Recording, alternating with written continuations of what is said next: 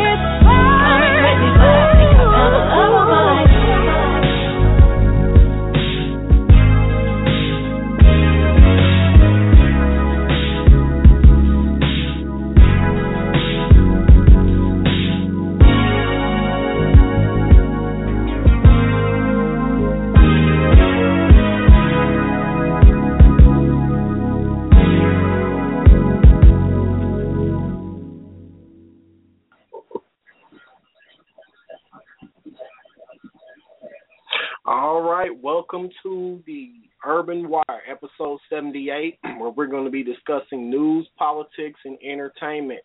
We have a full show lined up for you tonight.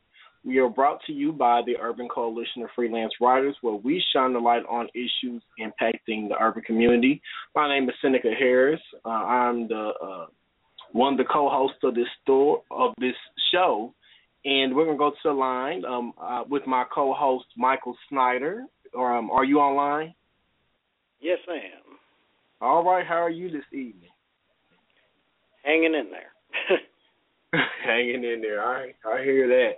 Yeah, we're about 11 days away from Christmas. So I hope you guys are in the Christmas spirit. I hope you guys are enjoying your shopping, your families.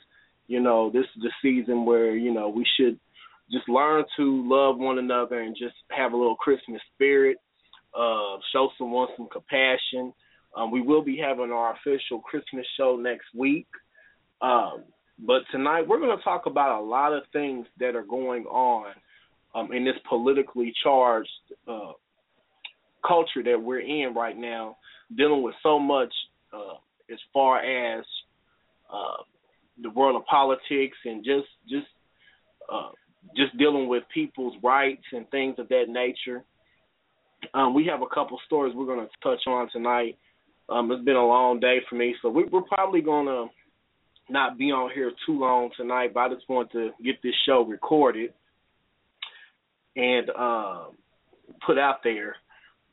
One of the stories we're going to be touching on today, one of the many stories we're going to touch on tonight, is the shooting of Laquan Daniels. He's a 19-year-old male that was shot back in October 2014, and now the police dash cam video has been released to the public, and we're going to talk about a lot of the controversy around that and some of the political corruption, along with the corruption in the police department in Chicago. We're going to talk about that.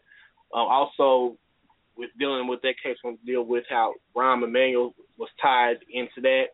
And also, we're going to do an update of a story we did a couple weeks ago dealing with 9-year-old Tyshawn, who was tragically gunned down execution style. This boy was 9 years old, and he was killed in a gang retaliation killing. There have been 2 people caught so far. There is a third person still on the loose. So we're going to talk about that. Also, we're going to get on what else are we going to talk about? Oh, so much stuff going on. If we have time, we're going to talk about Wendy Williams and her latest, the dumbest thing, one of the dumbest things I've heard her say. We're going to talk about that. And we're going to get on, if we have time, about Donald Trump and some of the controversial comments that he has made, which has put him in a pretty bad situation right now. And also, if we have time, we're going to talk about Caitlyn Jenner. She's being sued by the families. Well, I guess 2 families that were impacted by an accident that she caused earlier this year, but she feels that she's not responsible. So we're going to talk about that and just so much more. And we just want you guys to get engaged. If you want to call in, feel free to do so at 646-915-8200. Once again, that's 646-915-8200. Or you can send your questions, comments, concerns on our Facebook group page. Just look us up under the Urban Coalition of Freelance Writers, or UCOFW. And also, while you're at it, check us out on YouTube and subscribe to our channel at www.youtube.com/UCOFW. So before we jump into a song or two, Michael, do you have anything you would like to share or anything that you would like to talk about tonight in particular, or you just long for the ride tonight? I'm just long for the ride, feeling a little bit under the weather tonight. All right. I understand how that is, man. So we're just going to jump right into some things. We're going to go to a song while I get everything set up, and then after that, we'll jump on in with our topics, and we want you guys to get engaged. So give us a call, 646-915-8200, And we will be back after these couple of songs brought to you by the Urban Coalition of Freelance Writers, once again, where we shine the light on issues impacting the urban community.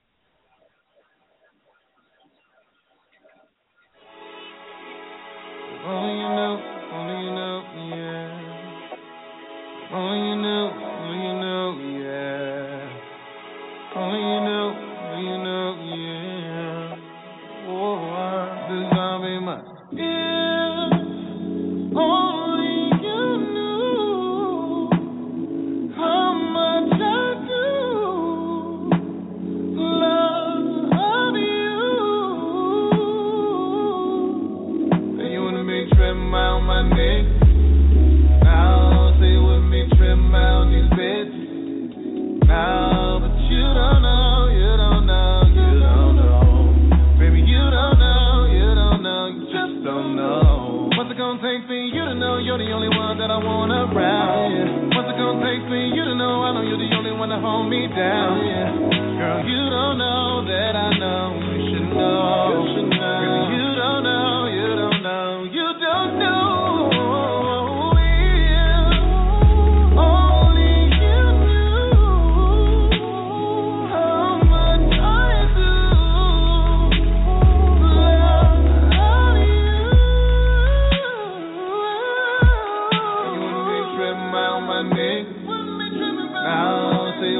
Trim out these beds.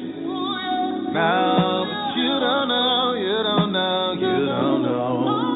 Baby, you don't know, you don't know, just don't know. Hey, blaze an 8 for that straight up. It's a love or lust, I can't say though. Why these snakes be on my mind? But I left my dawn seat home today though. Honestly, I can't take it. Baby, you're the sole reason you been winning. Look, let me paint the story. I don't play with toys. She told me build me up. I told her Lego. She wanna be with them popular hoes.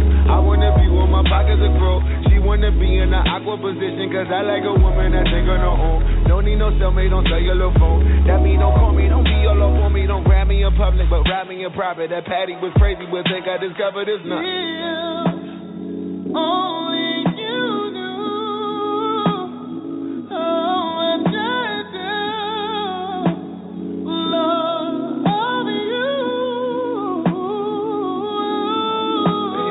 Trim out my neck. Now say with me, trim out these beds. Now, but you don't know, you don't know, you don't know. Baby, you don't know, you don't know, you just don't know. Every little thing you do, I don't need to start it further. Everything I know your body do it to me every night. Oh, you don't know, you don't know, you don't know.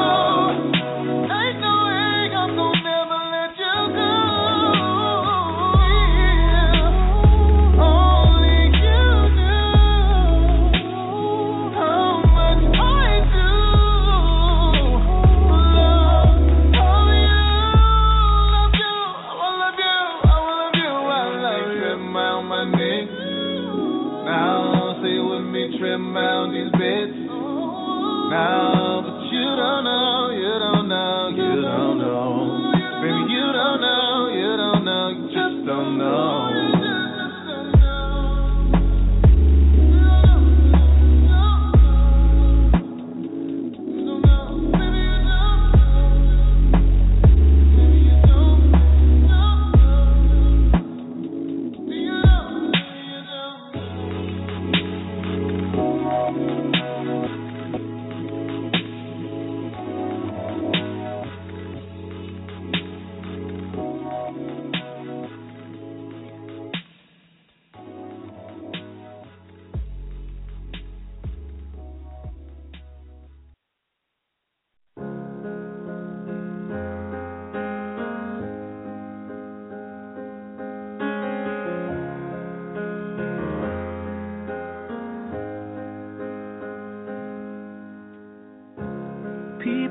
Talking about it.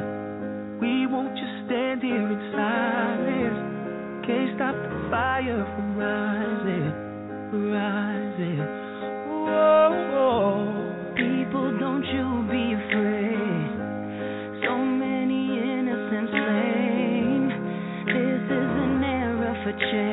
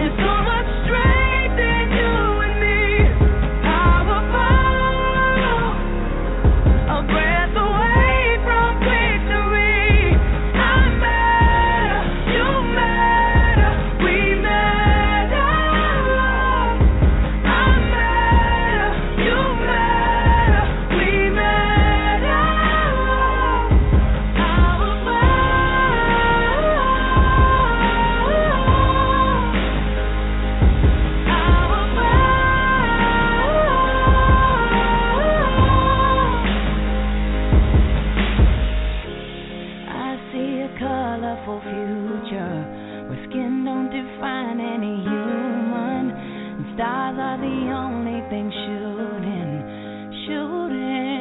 Oh, mothers so bury their child. How can we sit there and hide? Change comes when all take a stand now.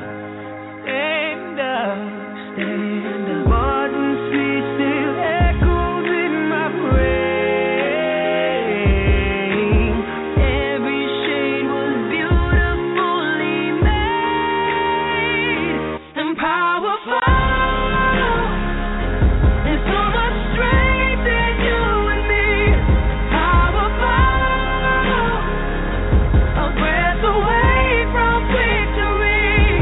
I'm better, you matter, we matter. I'm better, you matter, we matter.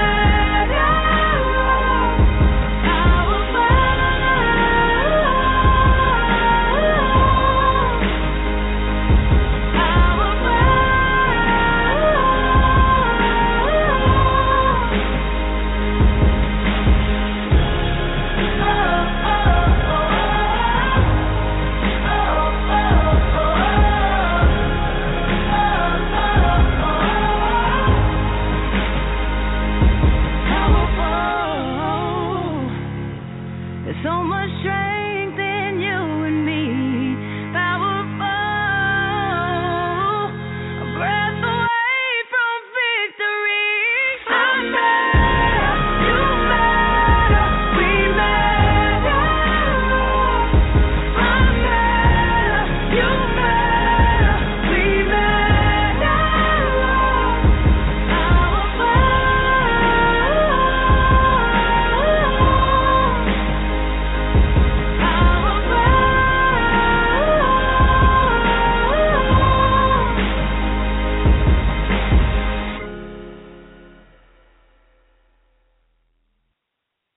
All right, welcome back to the Urban Wire.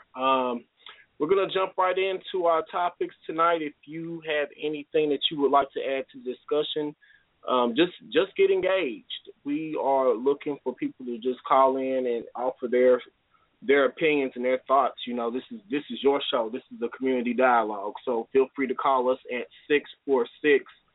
646-915-8200. You can always listen to us at blogtalkradio.com/UCOFW. And also, I think people don't know as well, you can go back and download these episodes for free.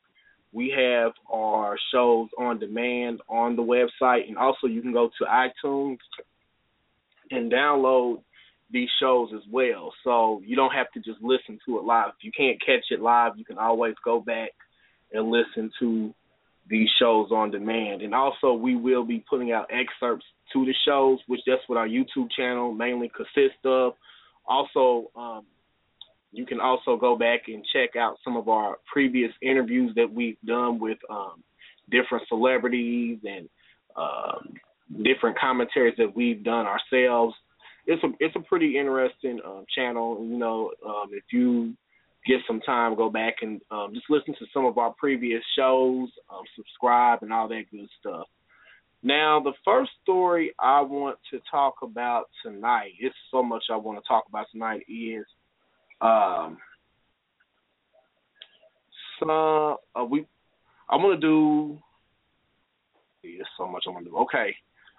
There was a man that, and this goes to show you, there are predators out here that we in positions, you know, kind of like, you know, in positions that we trust. Like, you know, you don't have to always look for your stereotypical signs of a predator. You know, sometimes the predators that are out there are people that we trust and that are in high positions of power. And this story that we're about to talk about tonight pretty much demonstrates that. There was a police officer in Oklahoma City by the name of Daniel Holtzclaw that was charged with sexually assaulting 13 African-American women while on duty.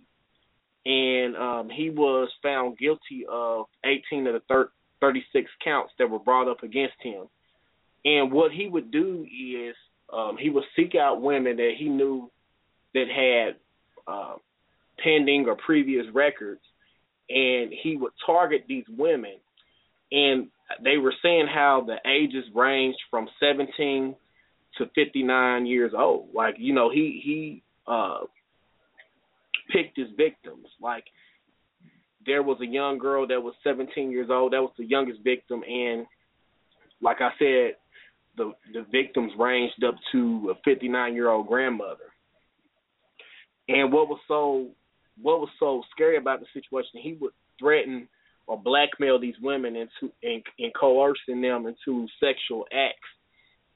And he would pretty much tell them, like, if you don't follow through with this, you know, pretty much I will, I have people, I know ways of making you pay for this. And he also would tell the women, you know, I have means to getting rid of some of these cases, or I know people that could make these charges disappear. But it was just sad because, you know, you watch some of these women's testimonies, like, and it was just heartbreaking. You know, and this is a person that's supposed to be a trusted member of society. You know, he's supposed to be upholding the law, but instead he was out here breaking the law. So we're going to go to a clip real quick, and then we get back. We're going to discuss it some more, and I'll start having an article as well that kind of breaks this down. So we're going to go to this clip. I'm going to try to pull it up real quick. And we will be back briefly. We're waiting on this verdict in a highly charged trial with all kinds of racial undertones. This is out of Oklahoma City. The suspect, named Daniel Holtzclaw, he is an ex-cop now, but he was an officer on the Oklahoma City police force when he was accused of the serial rapes here of 13 African-American women. The prosecution claims he picked them because he didn't think they'd speak up. Holtzclaw faces 36 counts in all, including sexual battery, forcible oral sodomy, and rape. So Nick Valencia back on this. Also joining us, criminal defense attorney Allison Trussell. So first, Nick, can you just bring us up to speed? This has been a lengthy trial, Brooke. 5 weeks of testimony, and a lot of that has to do with what you just reported. 13 women, all of them African-American, all of them accusing Daniel Holtzclaw, that former Oklahoma City police officer, of raping them, of sexually assaulting them. Now, the state alleges that Holtzclaw singled out his victims, trying to pick out people in impoverished areas, people who may have had checkered pasts or run-ins with the police department. So if they ever did come forward to report this, that their credibility would be drawn in question. Now, to Holtzclaw's credibility, the defense did call his ex-girlfriend to the stand to speak to his character. She talked about how, according to local affiliate reporting, that he had read Bible scriptures to her. They were together for about a year and a half. That's about as much information as we know there. But the big bombshell in this case, Brooke, is skin cells. It rests on skin cells of a then 17-year-old who is accusing Holtzclaw of rape. Those skin cells found both inside and outside of the zipper of Holtzclaw. Now, his defense is arguing that this was secondary transfer, that he came upon the skin cells after a routine search of this accuser's purse. The state is just not buying that. Closing arguments, they ended on Monday. Jury has been deliberating, but a huge controversy in this all is the makeup of the jury. It's all white, and the local chapter of the NAACP is furious at that. They say this will lead to an unfair trial. And, of course, Holtzclaw, that man that you were looking up there on your screen, he's being charged with 36 counts, including first- and second-degree rape. He faces life in prison. All right, we're back. It's a very devastating situation, very scary. Like, this man was not like he wasn't your typical, like I said, predator. Like, this is someone that was trusted by many. Like, he played college football. He was pretty much respected within his community. No one would have ever thought that he would have been caught up in this type of scandal. And what's so sad about it is like this story didn't really even receive that much attention until like a couple days ago.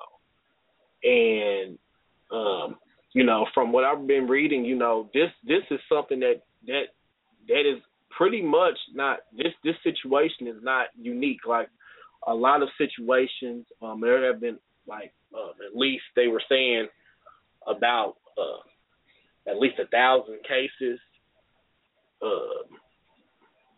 which police officers have within a 6-year period where police officers have lost their badges due to some form of sexual misconduct.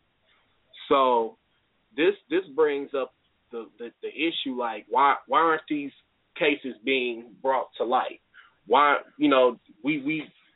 we focus so much on everything else in the media. Why aren't we discussing this? Because when you think about it, this could be someone that's close to you. This could be like,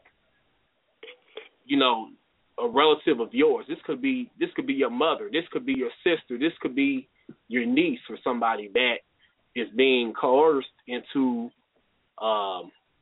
sexual acts with these police officers. And it's sad. So I don't know. What do you think about this, Michael? It's creepy. It's kind of creepy to hear all the, you hear the figures on that, but, it costs money to screen people, and it just goes to show you that some people need to be screened better because a position of authority is not for everybody. Right.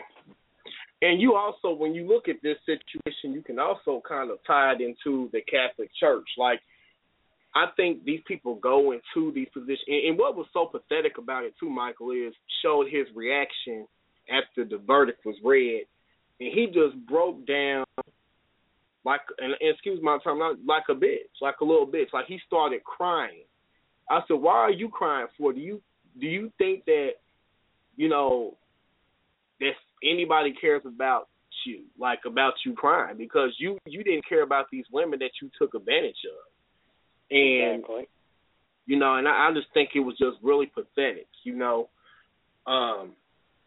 But like I said, you look at a lot of people, they, I think they actively seek out these types of roles. Like if you're, whether it's law enforcement or like you said, like these priests in the Catholic Church, they know which ones to pick out. They know the ones that are vulnerable. Like, like it's been said, like a lot of these priests and stuff like that, they seek out a lot of these young boys that don't have male role models in the home, or don't have, not even necessarily male role models, just family that just gives a damn.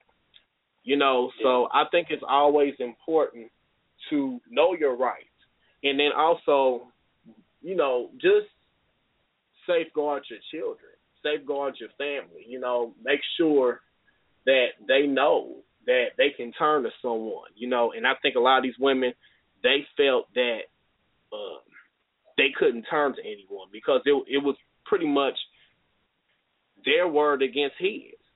So I think that's where a lot of these women found themselves. Like they knew that this man was highly revered in the community, and I guess they were saying how, I was reading how there was one particular witness, or one of the women that was assaulted was saying, like, they asked her why didn't she come forth right after the incident, and she was saying, I was scared because where they gonna me?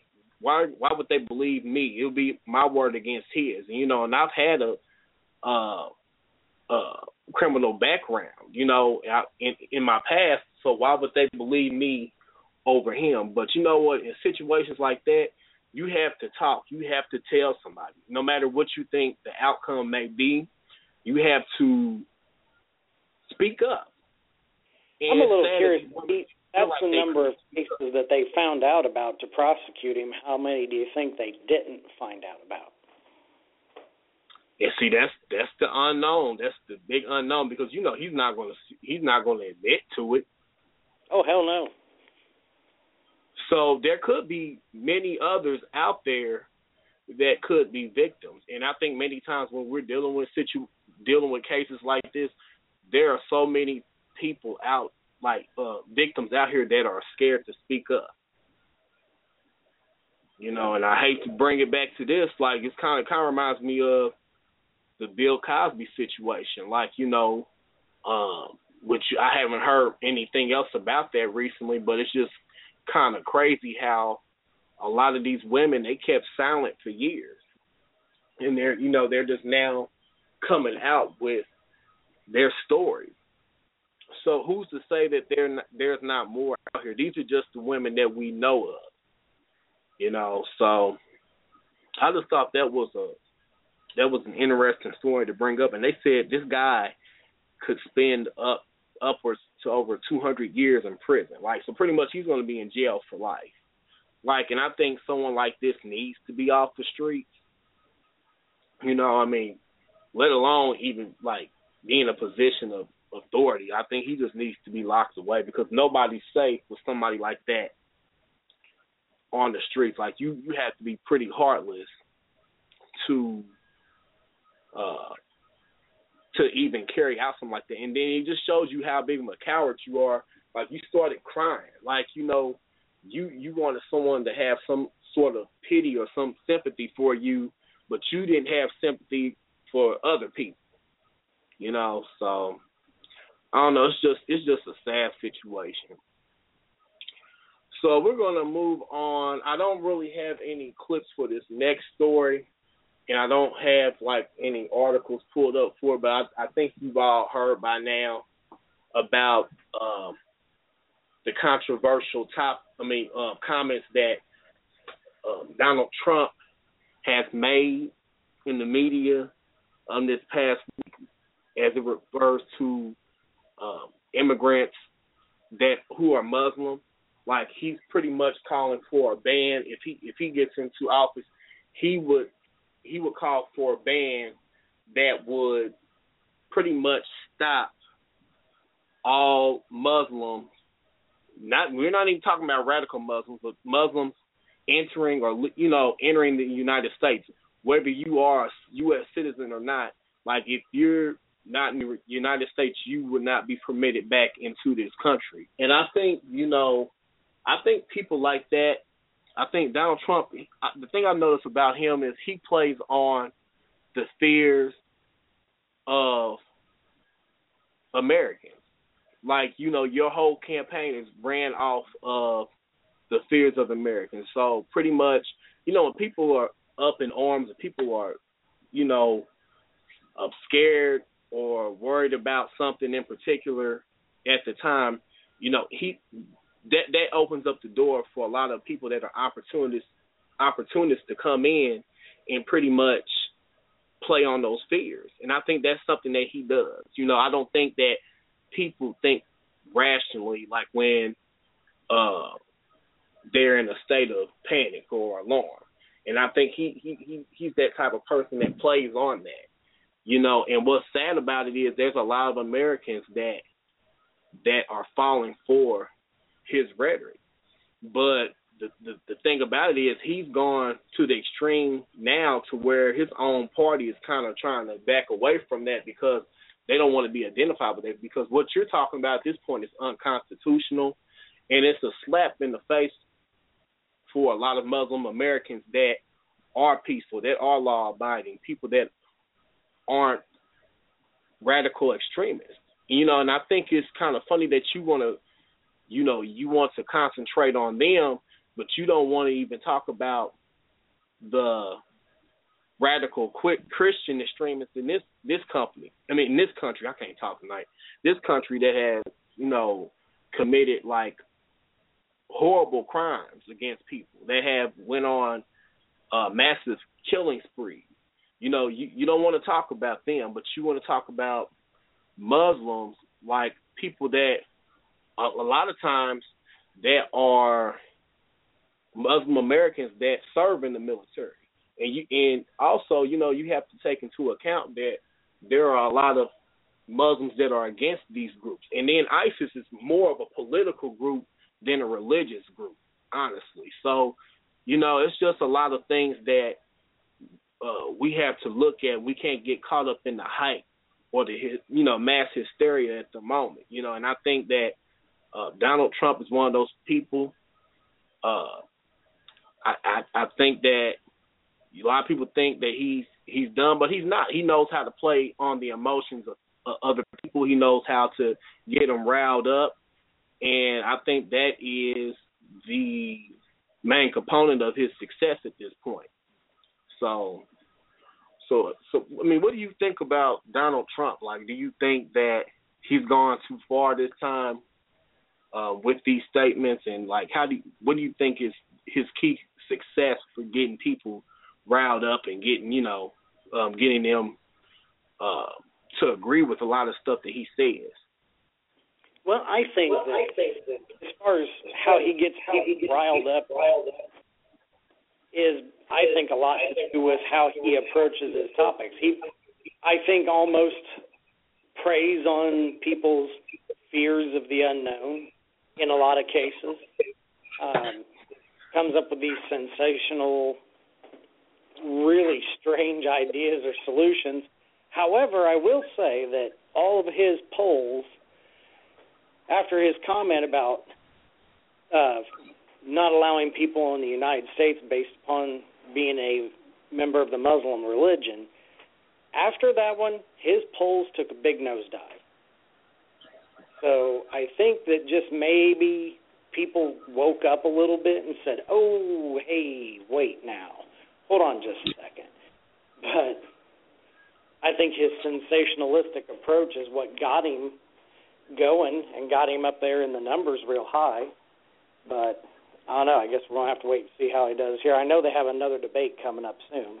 Yeah, they have one coming up on CNN. I think I can't remember the exact date, but I know it's coming up here in a couple. I don't know if it's in a couple of days, but I know within the next week they're having a Republican debate. So it will be interesting to see, see the arguments on, from the different candidates. I hate to bring this up, but you got to think about it. You remember I said, I just don't trust someone to run for president that has been on a reality TV show as a key player. Yeah. This is like reality TV show. It's like he's running the presidential campaign like it's a reality TV show. I don't know, what are we going to call this? Big Brother, the home game? I don't know. But it seems like he's almost got that type of a standpoint on. Does he realize what he's really doing? He's really running for the most powerful position in the world. Yeah. And what's crazy is, you have to think about it. There's so many key aspects. You can't run. It's good to have a good background in managing money and real estate and business mindset, but you also have to have the social key aspects of that too. There's so much more to running for president. And I don't think that he has all those skills necessary to run this country successfully. And I think that you as a president, you have to, when you're running for president, you have to have the mindset of, hey, I'm representing everyone. I'm not just representing a certain demographic or a certain group of people or a certain class. You are representing an entire country of people, and I don't think that he gets that. And it's so sad too, because I guess there were a group of black ministers and preachers he met up with, and I guess he had this meeting with them. I think that was just the biggest joke. These people went into this meeting, and it's just pathetic. You guys didn't ask any questions. You didn't hold his feet to the fire about issues that are pertinent to the black community. You didn't ask him about justice in the judicial system, and you didn't say anything about how, as far as justice for people like the prison system and education, and I mean, You didn't ask him about any policies that could benefit the black community. Mm-hmm. You know those people were handpicked by his, and they were handpicked by his staff to meet with him for a reason. Mm-hmm. And it was probably just purely for publicity. Yeah. Is this your other line? Okay, wait a minute. 812-639, do you have a question or a comment, or are you just listening at this point? I'm just listening. Oh, okay. Is this JR? It is. All right. How are you this evening? Oh, a little bit on the tired side. Got my mouth beat up in the dentist's office today. Oh, well, you know that's not fun. Yeah, I went medieval torture. I think I described it as an hour and a half of waterboarding. Man, I said, I'm gonna tell you, I had to go to the dentist. Been about a month ago. I had 5 teeth pulled. Man, you want to talk about? Whew, I'm telling you, there's no pain like that. I said I had to keep myself medicated because I just didn't want to. I understand your pain. I do not like the dentist, and I tried to avoid it at all costs. But when you avoid it, that's when you have more problems. The longer you try to put it off, the worse off it's gonna get when you finally go. So I totally know how you feel. But we're just talking about right now. We're talking about the. I didn't have any particular clips or like any articles for this, but we're just talking about Donald Trump and how and we're trying to discussing how does he get people he has some pretty extreme ideas. And I think this last thing dealing with him wanting to ban all Muslims from entering the United States, I think that was the straw that broke the camel's back. But how is it this man, with these really extreme ideas, how is he being able to capture the American people? Like, how are so many people agreeing with what this man has to say? And I wonder if he's preying off the fears of the American people. And I think, we were talking last night, JR, how, a lot of times people, when they're in that state of fear, they just want someone to give them some type of answer, whether it's rational or, So I think that has a lot to do with it. And it's just like you said, man, like you even look throughout history, you look at Hitler and how he was able to convince so many people that Jews needed to be killed off and placed in concentration camps. Like it's just amazing. Right. Like, rhetoric is a very powerful thing. And, and I'm not saying it's ever an excuse for people to act out and do inhumane things, but you have to really look at the power of rhetoric, and and with that coupled with charisma, I mean, you can be a very dangerous person if you know what you're doing, So So what do you feel about the entire Trump bandwagon at this point? Well, old Donald, he's got 3 things that are crucial for a person in his position. He's got money, he's got top-notch, people working under him, for example, public affairs and you name it, he's got the top-notch people, Jack Nicholson ended up saying a line in the movie A Few Good Men that resonates perfectly for this, and that's that you don't get to be in the position that he's in without learning how to dodge a few landmines. Now Donald Trump, he's been in controversy throughout his whole life, from his divorce to Ivana Trump to, the bankruptcies of Trump Enterprises, to most recently this, and like we were talking about, when you look at people like this, that's exactly what they're doing. They're just, they've got the set people that will vote for them no matter what. Everybody does, on both sides of the aisle. You got them people that will vote straight party no matter what, Them are not the ones that he's going after. The ones that he goes after are them ones that are undecided in the middle, because he's going to be able, by saying the right things, he's going to be able to capture 10, 20% of them, and that's just enough, and then through word of mouth, that 10 to 20% will talk to more, and that number will eventually grow. Do I believe that he believes everything he says? Absolutely not. He's just feeding on the, issues of today. For example, it wasn't that long ago. It wasn't that long ago that Donald Trump was saying that he has a plan to build the wall, from border to border, and he'll charge the Mexican government into paying for that, Now, we all know that's going to be next to impossible to do, Not that the wall gets built, but to charge another country's government for our wall to get built, But there's quite the following of people out there that are wanting that wall to get built,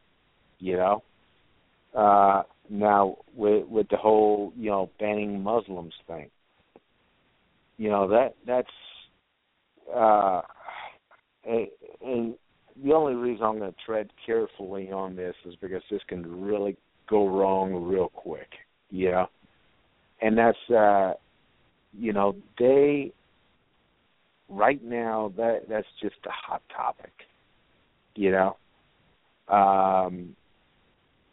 People their feeling of security has, everything changed way back in September 11th. And any little thing, the world as we knew it changed. So any little things such as, the attacks in Paris.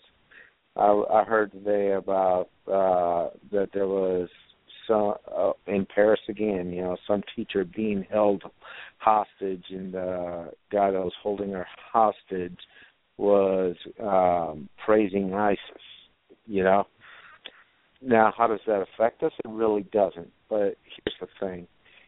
People use that, to push their own agendas,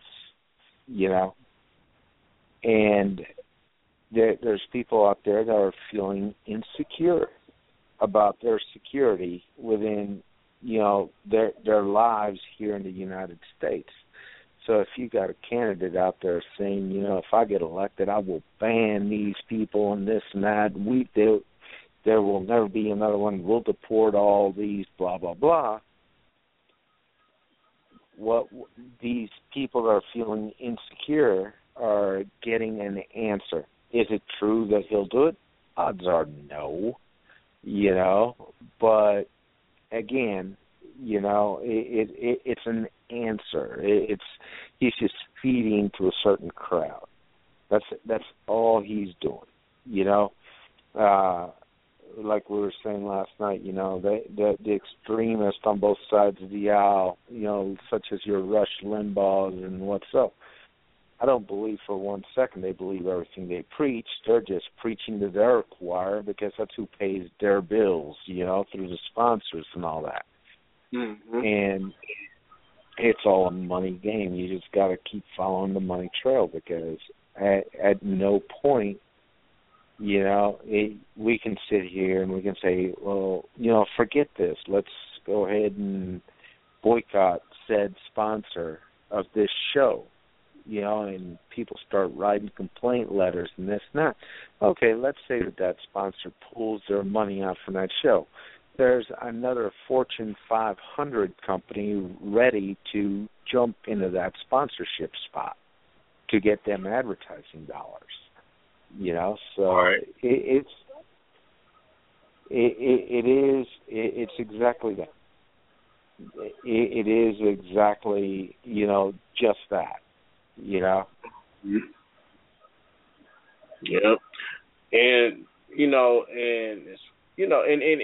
it's like you said, it's all about, you know, like you said, just knowing how to play the game, and like you said, who your sponsors are, who your supporters are, and you got to kind of like, you know, play that game just to get your foot in the door. You know how most politicians are. Once they do get into, they're gonna say any and everything that you want to hear just to get their foot in the door, and then once they get their foot in the door and they get into office, you know, man, all those promises, all that rhetoric that they're talking, is just pretty much nothing. You know, it's just a means to get the people riled up, get your supporters out there, get you voted in, and once you're in, then you know you really don't have anyone to answer to, because you already gotten what you wanted. And I think a lot of people need to realize that. I don't think that man actually believes that I don't believe that this man, you know, of this caliber, with all this money and business smart, I don't think he really believes all this stuff, or he's going to carry out all this stuff that he claims to carry out. I just don't believe that. You know what I'm saying? He doesn't. And like going back to what we said, he's just playing on the fears of the unknown, of the people, and I just think that's the biggest thing. So I don't know, but yeah, I wanted to get your opinion on the story that we did before you just came on the air about that police officer that was charged with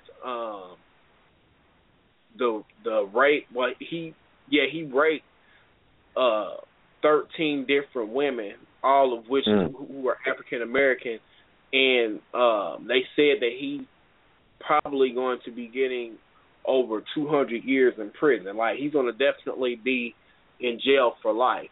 And what was so pathetic about it is, like, this man, he didn't have taken to any consideration about these women. Like, he didn't care about them. He preyed on women that he knew that didn't have a voice. Like, he felt that these women, since they were convicted felons or they had past records, he felt that he could take advantage of these women because he felt that it would be their word against his.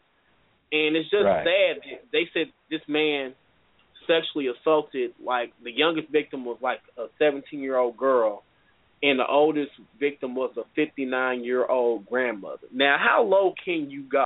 Like, and how? I mean, that's just really sad.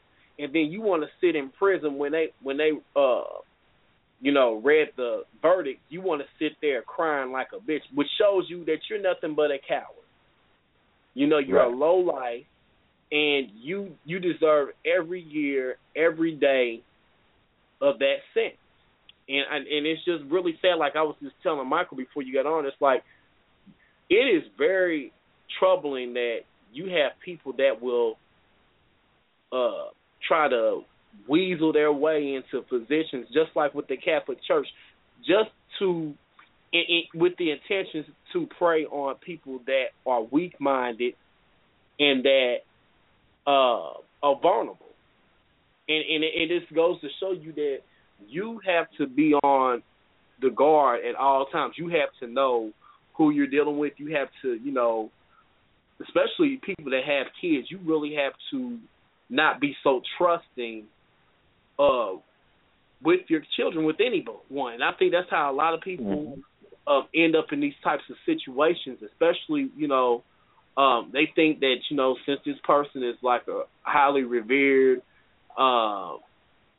icon in the community, that they would never do anything like that. And the truth of the matter is, you can't trust anyone, and you can't put anything past anyone these days. In this story, and I guess that's the moral of this story. Like, you can't say what anyone wouldn't do. And you know, we're just living in a day and time where we just can't be so naive and so just like, you know what I'm saying, like just careless. But yeah, that guy's just a piece of shit, man. And then you want to target low income people. Yeah, and you reason why you did it because you know those people don't have any money to defend themselves. They don't have any money to, you know what I'm saying? And like one of the victims said, it would have been his word against hers. And, you know, and who would believe someone that's a convicted felon? Yeah. You know, and it's just really sad. My heart goes out to these women. I don't know the situation specifically, but just for someone just to take advantage of people like that, that's just low life. I hope that they take advantage of that butthole, that booty hole, like he took advantage of them. I hope they take advantage of that every day and every night that he has to serve in prison. You know, here's another aspect to it, though, and that's that these are just the ones that we know of. Yeah. You know, someone just doesn't come out and decide right out of the blue, hey, look, I'm a cop, I'm going to start doing this right now. That behavior, he's probably had that behavior long before he became a cop, you know, and maybe he became a cop to get out of some trouble, you know. I know of people throughout my life that, you know, have been tried for, you know, I hate to say petty crimes, but, you know, like maybe they were found with drugs or whatever, and they ended up, you know, the judge ended up agreeing to a plea agreement that they go into the military or they go to jail. You know, maybe it was the same deal here, you know. But these are just the ones that we know of that have came forward. You know, maybe this is something that stretches back into his into his youth, you know, as a teenager. Maybe he went out and did this to other women, you know, and it's something that extended till to now, you know, to where he's in a position of power and he's exploiting that power. Yeah, he just didn't start doing. I don't believe he just started doing this. No. I don't either. For 1 second, I don't believe that. You know, and it kind of doesn't this kind of remind you? And I hate using this as an example, but here we go again. Like, you know, Bill Cosby. You know, he was revered as like one of the big names in entertainment, and you know, you dare not question him because he had the money, he had the power, and you know, it's kind of crazy now that all these years later, like, you know, women, and you know, I don't know if they're still coming out, but like these women were coming out of the woodworks, like, you know, telling their story about how he sexually assaulted them. Right. And you if know, you remember when all that first started coming out, I failed to believe it. You know, I just thought it was just people trying to prey on Bill Cosby's money and all this and that. You know, because he was the figurehead for morality and, you know, what you should be as a family and, you know, family values and all that. And, well, it kind of turned out it is happening. Hell, you got people in the church. I mean, if you want to go by that standard, I mean, you have, like you said, like we were talking about before you got on the phone, like you have priests that are supposed to be the, you know, figurehead of morality, and you see how that is. Right. You know, and what's so sad about it is you have people that are willing to cover up for some of these people. Like, so many times you hear about these priests getting caught up in these scandals with these young boys, and all they do is just move them around from parish to parish, you know, and no one really knows or thinks to ask these questions. Why is this person being bounced from here to there? And, you know, and I think a lot of times, and I'm not blaming anyone for ending up in these situations, but, you know, when we don't look at the warning signs or we don't ask any questions, things like this can happen. And, and for this to happen to so many women, I just think it's unacceptable. I agree. There shouldn't have been this many women before this man got caught. Mhm. So, it for it to happen to one woman or one child is unacceptable. It fully agree with that. It's disgusting.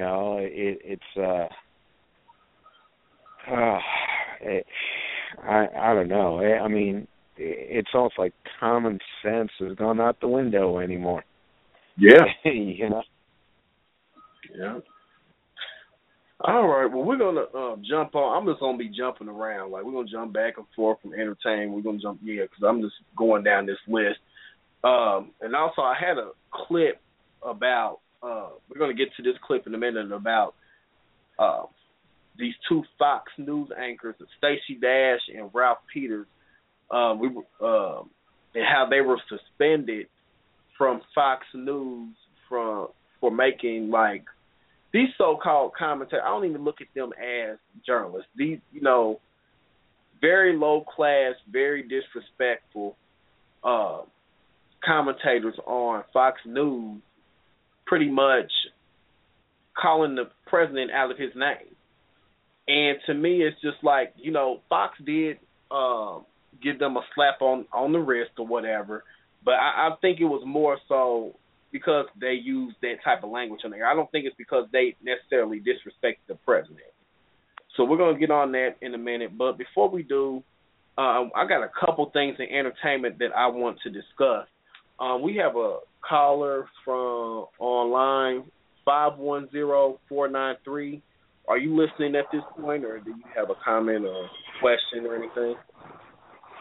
No real comments as of yet. I just really think a lot of this that you're speaking of has to do with lack of black male unity. I just think that some of the things you touched on, if they were like Jews and Asians and Latin people, a lot of these things would not exist, from Black Lives Matter to Obama's treatment. But, at the end of the day, the black male community is more about complaining like their mother taught them, as opposed to creating. Right. All right. Yeah, and we're going to leave the line open. Anytime you're going to jump in, feel free. We're just talking about a lot of different topics tonight. We've been off the air for a couple of weeks. We took a break, but we're just discussing a little bit of everything. The next thing I really want to jump on is more of an entertainment story, is dealing with Wendy Williams.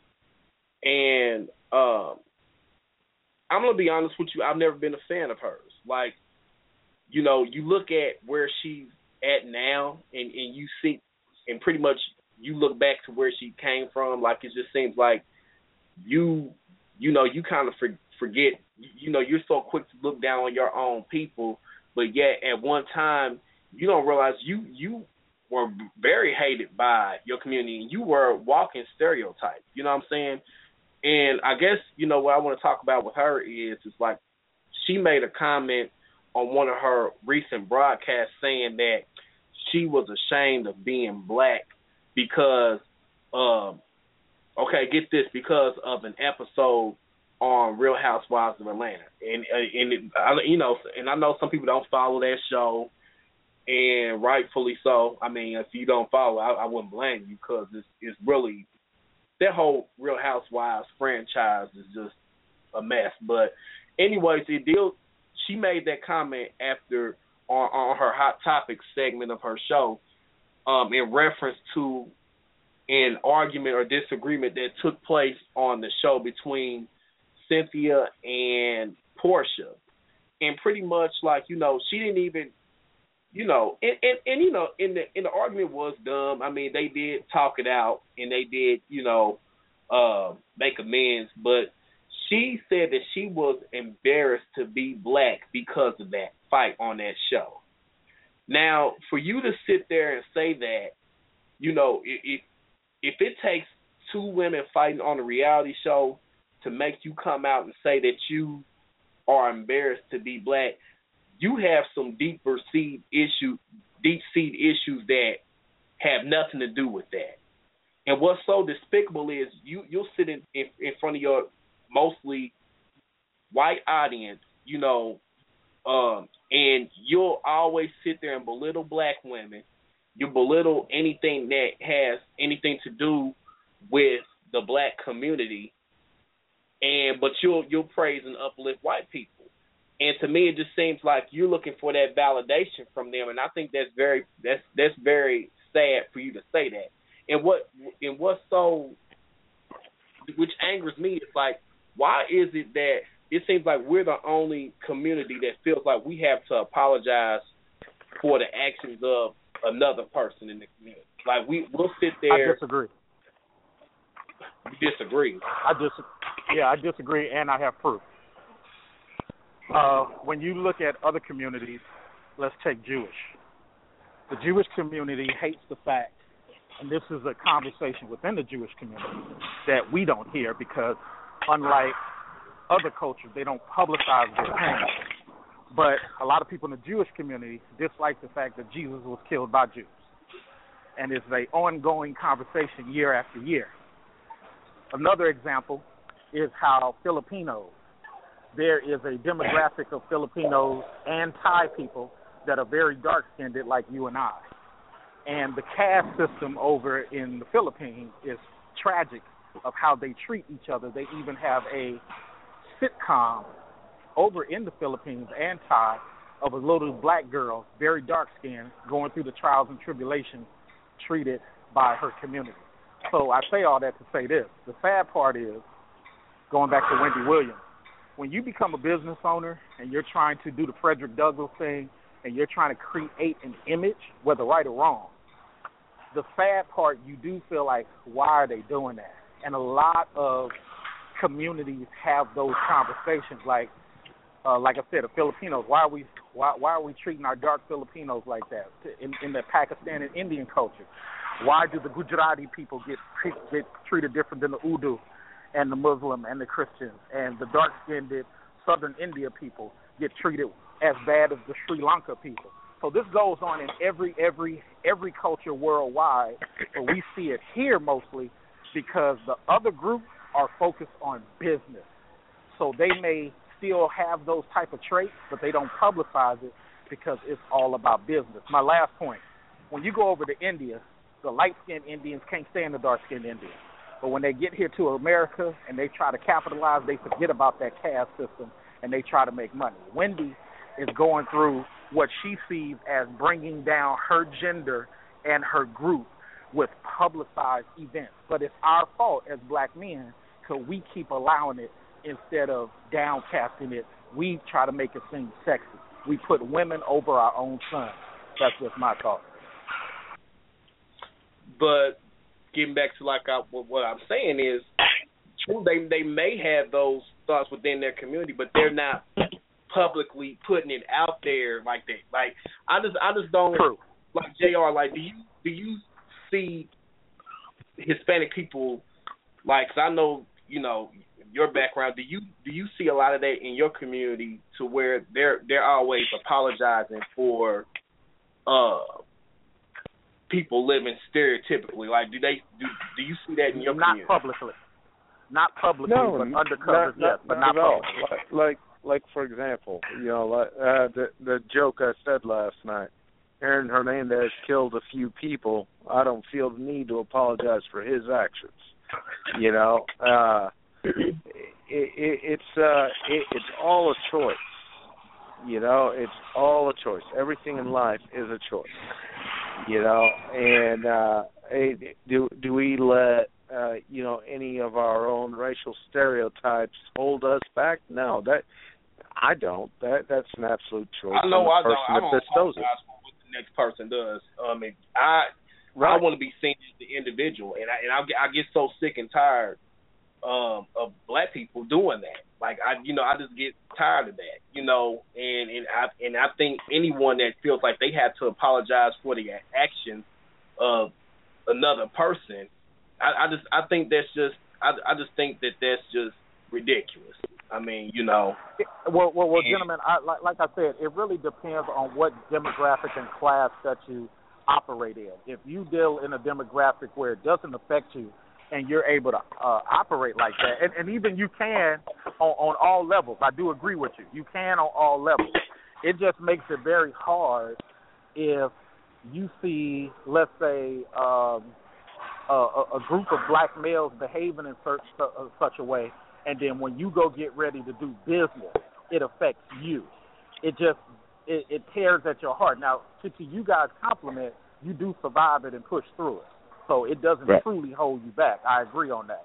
But it's just disparaging when you got to do business and individuals, especially with the black female community, they're waiting to see if they're going to blow up. As you see right now, more and more black women are being pushed out of the office. You're seeing less and less black women in the offices the way you used to.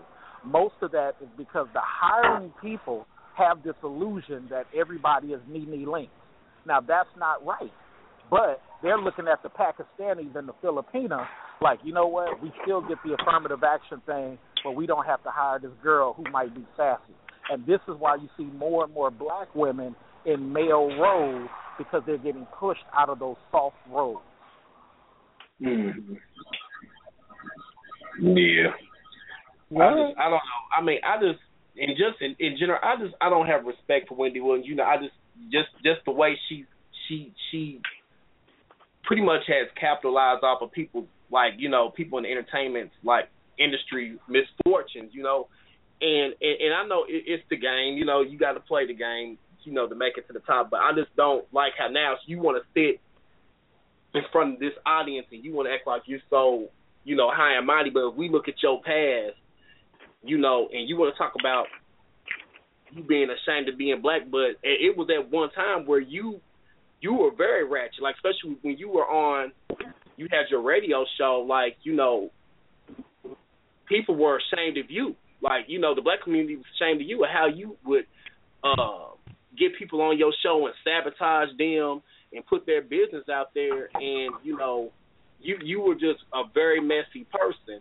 And to me, I think she still is. I mean, people that know her past, they can see right through her. But to me, like, for you to get on, my biggest thing about this story is, like, how dare you sit there and throw rocks, and then you want to always talk about you don't watch reality TV or the Real Housewives of America because, or Atlanta or whatever you want to call it, because it makes black women look bad, and you hate to see black women tear each other down, but you tear down black women every day. You tear down the black community every day on your show. So how can you sit there and say that? She can do it. She can do it because right now the black community is weak. It doesn't have a standard. The gay community has more of a standard than the black community overall. You let one popular gay person get on TV and downgrade the gay community, he won't be producing no more.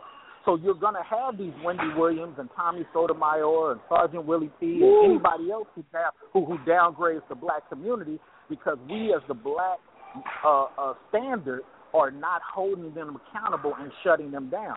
You're not going to have Jewish people constantly, a Jewish guy constantly put down the Jewish community, and so on, even if they think it, because those groups, and I use the gay community as an example, they don't play that. Black people, I love black folks, but we are at the point where we love to complain, but we are not going to make things change. Yeah. 317-294, are you just listening, or do you have a comment or anything to add? I'm listening. Oh, okay. But yeah, I just think it's just crazy how, you know, and I don't know. I just think that was just over the top of her saying that. Like, my thing is, if you feel that way just because of a fight that took place between two women on a reality TV show, and it takes that little bit of whatever that was to make you make that statement, I think it's still some deeper-seated issues. Like, I don't know. I just think that she has more going on in her mind than that. And I just think that that's just a shame for you to say that. I disagree with that. I think that and to me, like, for you to have that platform, to have that type of platform and use it in that way, I just think that that's just sad. It's really sad. Here's the sad thing: we as black folks are doing things to the black community, going all the way back to Stephen Fetchit. And this is why they call me Mr. Research, because I don't have opinions. I have researched things that I can point you to. We go back to Stephen Fetchit. We will sell out to stay afloat from the rest of the iggers. And that's the sad. What we need to do is get a standard back the way they had in the radio days. If you publicly did what Wendy is doing right now, you wouldn't be able to air no more. But the problem is the urban community is so weak on its making a bill, making a law, male structure, that we follow the ladies and everything. And unfortunately, and this ain't to put the ladies down, unfortunately, we as the male community, we are complaining, but we're not forcing anything to change. And it's leaving the ladies to create change. But you look at Black Lives Matter. They're creating things, but they're not implementing any bills and laws. And so as long as this stuff continues to go on, you're going to have the Fox News, you're going to have the Wendy's, you're going to have the Tommy Sotomayor. You got to have people who want to make money off dissing black folks. But I guarantee my word, because I'm a business owner, the people that's hurting most is the people who have not created nothing yet. And the more they try to get jobs and the more they try to come up in the status quo, people are going to look at them and be like, ain't you supposed to be like Little John? Ain't you supposed to say yeah? They're going to look at the women like, ain't you supposed to be Nene Lee? Oh, she's so funny. But notice this. Not that many more black females are going up in the community no more. Not that many black males are getting those high plus. You got to go create your own now. So Wendy Williams is, I understand you hate it, and I do agree, but she is making a point on how that image is destroying and forcing everybody down to McDonald's and janitors and security guards. You got right now, one day you should really talk about this the rest of y'all on y'all show. You got young black males kicking in doors, raping 80, 90-year-old women. Go on YouTube and look it up. A bunch of them. Why is that happening, folks? Because we don't have a standard. And Wendy Williams, unfortunately, just is frustrated by it.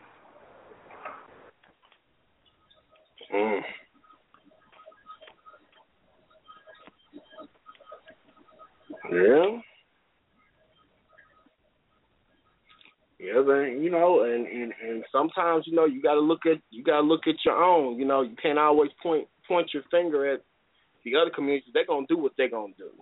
But, if we're trying to uplift and build our own community, we gotta kind of take a self-evaluation and look at our own, because it's not about what everybody else is doing. You know what I'm saying? So, yeah, I totally agree with that. Yeah. So, well, Michael, you have anything to say? You've been kind of quiet for a while. No, just been listening to the dialogue. Yeah. All right. We're going to move along. I want to do an update on a story that we did a couple weeks ago dealing with the murder of that young boy from Chicago, the 9-year-old boy, Tyshawn Lee. I guess they have caught, they have 3 people in connection with that crime, and I believe 2 of them are caught. And there's still one man that's on the run, but pretty much one of the boys was pretty much, it deals with a string of murders dealing with a gang retaliation, like stemming back to the summer of July of this year. And what was so sad is, like, the 27-year-old man, and I'm going to find his name real quick. My computer's running kind of slow. But pretty much this young guy was 27 years old, and he was trying to avenge his mother and I believe his sister I guess they got shot in like a string of murders. It was pretty much a back and forth thing throughout this whole summer leading up to this young boy, which was killed. And I think that they were saying how he knew these people, like, so that's why he was able to be lured into that alley where they shot him execution style. And it is just so sad that this guy was that cruel and heartless to feel like he didn't have any other course of getting some type of retaliation or revenge without stooping to the level of killing a 9-year-old child. And it's just very sad. And I guess they were saying how I got the guy's name. His name is Corey Morgan. And at the time they were looking for him. They say he was a person of interest, and he was like one of 3 people who were involved with this boy being killed execution style. Let me see. Like they said that he was 27 years old. He was a friend of the family. They all grew up in the same neighborhood and stuff like that. And I guess the mother said she knows these guys. That's what was so scary about it is, and that's how they gained the trust of him, of that young boy to I don't know. But the whole situation is just sad. And I guess they said the guy that was convicted, he's on a $1 million bond, so chances are he ain't gonna be able to make that bond, but gotta ask a question. Yeah. I gotta ask a question to you, Mike, and the lady on the phone. Why, oh why, are these boys killing and doing all this? Why can I always find a single mother? If these fathers, the Department of Justice proves that 90% of fathers file for custody of their kids. That's Department of Justice filing. Why, oh why, are these vicious killer boys being raised by these mothers who, and I don't blame the mothers totally because fathers got a role, but I just don't understand how time and time again, instead of putting these boys with the dad to get some type of stability, I never see the single killer boy with the father, single father. I never see a killer boy with a double parents, maybe once or twice, but not much. I just always see these killer black boys coming out of these single mama homes and the mama in the courtroom crying because her son, in this case, Mr. Morgan, done sat up here and killed a little kid to get vengeance for his dope trade. Why, oh why, does the family court keep doing this thing over and over again? But I don't hear women petitioning, saying, this is wrong. These women got to stop letting their boys grow up to be vicious. Nope. I hear women saying, where's the father? He ran away. Nope. Department of Justice has proved that's not true. And you can see it's not true under the CDC, Google CDC Black Father Myth. It shows that black fathers are in their children's lives more than white fathers because white fathers are constantly at work and black fathers are constantly trying to get in their children's lives. But the minute a woman files for WIC, she gets $1 million lawyer for free, and that man has to come up with $3,000 to $5,000 to fight that $1 million lawyer just to have access at his boy. When his boy grows up crazy, guess what? Single mama, I know she's going through stuff, she just leaves him out to the street. Something got to change, single mothers. Yep. I got a question. This particular case that we're talking about had to do with basically gang-related activity and drug exchange and drug stuff, right? Right. Okay. When it comes to gangs and their revenge, they don't have a conscience. It doesn't matter what race it is. They will do anything. Look at the organized Italian mob. Shit, they have no conscience. They'll kill your whole family. When you speak in terms of gang or organized crime, regardless of what it is across the board, there is no conscience. There's nothing too low that they won't do. Oh, yeah, of course not, because what you have is a person who feels like they're going to die before they're 26 anyway. See, what a gentleman like yourself should probably consider is that these young dudes really don't think they're going to live past 26, literally. So the conscience that you and I may speak of course they can't rationalize that because they truly feel 24, 26, they'll be done. So we are in total agreement. Mm-hmm. All right. C, is that you online 317-664? Is that you? Yep. How are you this evening? I am all right. That's good. I'm all right. We've been talking about a lot tonight. I wanted to get your opinion on that. I know we've just been jumping around tonight, and we're going to get to a couple more stories before we get out the air. But did you hear about that police officer that was charged with the rape of those, I think it was like 13 different women, and how he took advantage of these women because they had prior records and stuff like that, and he thought that he could like take advantage of them because no one would believe them. What do you feel about that situation? Like, you know, and then they said when they read the verdict, the guilty verdict, they said he started crying like a bitch. Like, what do you feel about that? Like, don't cry now. Right. Well, I want to say this.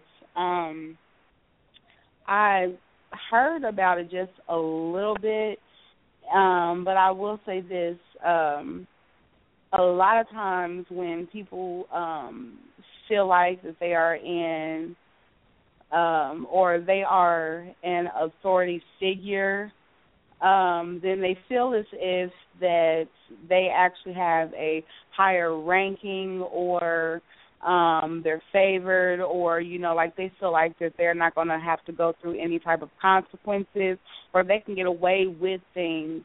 And to me, it seems like that when he done what he done, he felt like he was not going to be found guilty. He felt like he wasn't even going to get caught. And that right there is just when you allow Satan to use you and when you're not walking in the way of Christ, these are things that will happen. And so now, to fast forward now that he sees that he is not infallible, so he done got caught, and so now he's, you know, trying to act like or he's trying to show whatever type of remorse that and I'm not even going to say that he has it, but now he wants to pretend like he feels sorry, but that's only because he got caught. See, and that's the thing that really irritates me, because you feel like you're all big and bad and you want to portray and act like you are somebody in a higher ranking until you get caught. And then once you get caught, then you want to act oh, I'm so sorry, oh, I'm this, oh, I'm that. But I did see the picture where he was crying. Yeah. But you wasn't crying. You didn't care about when them women were going through what they were going through. You didn't care about that. Right. You know, you was in the street, you know, being big, you know. And what makes me mad is you targeted low-income black people, black women that you knew that no one would give a damn about, pretty much. You know, you knew, and I guess, like, one of the women, like, they asked her, like, why didn't you report this, like, right after it happened? And she said, you know, who would believe my word over a cop? And that just was just very devastating to me. Like, you know, and you know, they said that this guy, the youngest victim was like a 17-year-old girl, and then the oldest victim was like a 59-year-old grandmother. Like, you just didn't have any remorse. You were just out here going buck wild, you know. And it's just very sad that you had to take advantage. And like we were just saying, like, you know, that can be tied to, like, how a lot of people they get into positions where people are trusting them, like the Catholic priests and stuff like that. Those people get into these positions because they feel that they can go after people that are vulnerable. Like a lot of times with these Catholic priests, they'll go after these young boys that don't necessarily have a father in the home, or you know, even with you even look back a couple years ago, when I always bring this up, the Bishop Eddie Long case. You know, we've seen how he took advantage of those young boys, because a lot of those boys came from single parent homes. There we go, like we were been talking about tonight. And you know, it's easy for you to slither your way in there and slither down them boys' pants when there's not no strong male role model that's gonna be like, hey, this ain't going down. So this is why I say, and I don't know how you and Michael feel about this, but this is why I say to the black female community, they got to stop that I don't need a man concept. Because when situations like this come about, now all of a sudden you want help. When situations like this come about, now it's all about why we can't do X, Y, Z together. And the reality is you're breeding less and less and less warriors. Let me show you how biased it is. Love sisters, but I'm just showing you the complexity of both sides. Look at how many women rape children in school, and how many women do not get out there and picket and want those women heads. But when a man gets out there and does the exact same thing, it's a problem. Why do we say that a woman who molests a young child is called a sexy cougar, but a man who molests or deals with a young chick is called a dirty old man? You see what I'm saying? So we got to stop this whole double standard with the females in order to get total resolution. Because see, now, like I just spoke of before you brought that topic up, it's starting to backfire against the females more and more and more, and you don't have enough strong men to stop it, or men who want to be involved. Because I asked somebody, and I'm going to share the mic on this thought, I asked somebody, what does man up mean now? It means be a slave to a woman, because there's no way a woman is going to woman up when women are doing you unfair, i.e. Bill Cosby. We have a system. What? You can't go to a detective after 40 years and file an actual charge with an actual detective? You rather go in front of a TV and get a $5,000 interview check? This is the problem. Yeah. Here's another aspect of it, and that's that. Like you had just said, that women nowadays they go around saying, I don't need a man, I'm independent. They don't need a man, but they damn well will take the man's money. They don't mind taking that check. And I ain't bashing, I ain't being sexist or anything like that. I'm just saying, you gotta let them men be a part of them boys' lives. I was fortunate enough to where my father was not a part of my life, but my stepfather stepped up. You see what I'm saying? Yeah. And he taught me how to be a man. Now, unfortunately, not everyone's that lucky, and these women going out, I know guys holding 3-4 jobs just trying to pay on the child support they got to pay and meet their bills, But he's not good enough. Can I say something? Exactly. Go ahead, Steve. But go ahead. All he's good for is that child support check, but go ahead. Well, what I do want to say is too now, just to actually, and I've heard what everybody has said, but to really look at the other side of this coin too.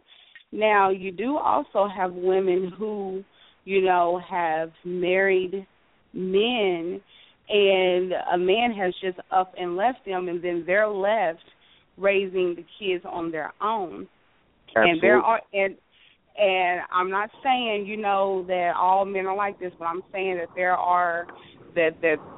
is a percentage of men that's out there, and vice versa. There's a percentage of women that will do the same thing. But I'm saying that if you have a woman and they are married and they have children, and the man ups and leaves, then it's actually up to the woman to take the role of the husband and the wife and have the responsibility of raising their child to become a strong person. And I'll use myself as an example.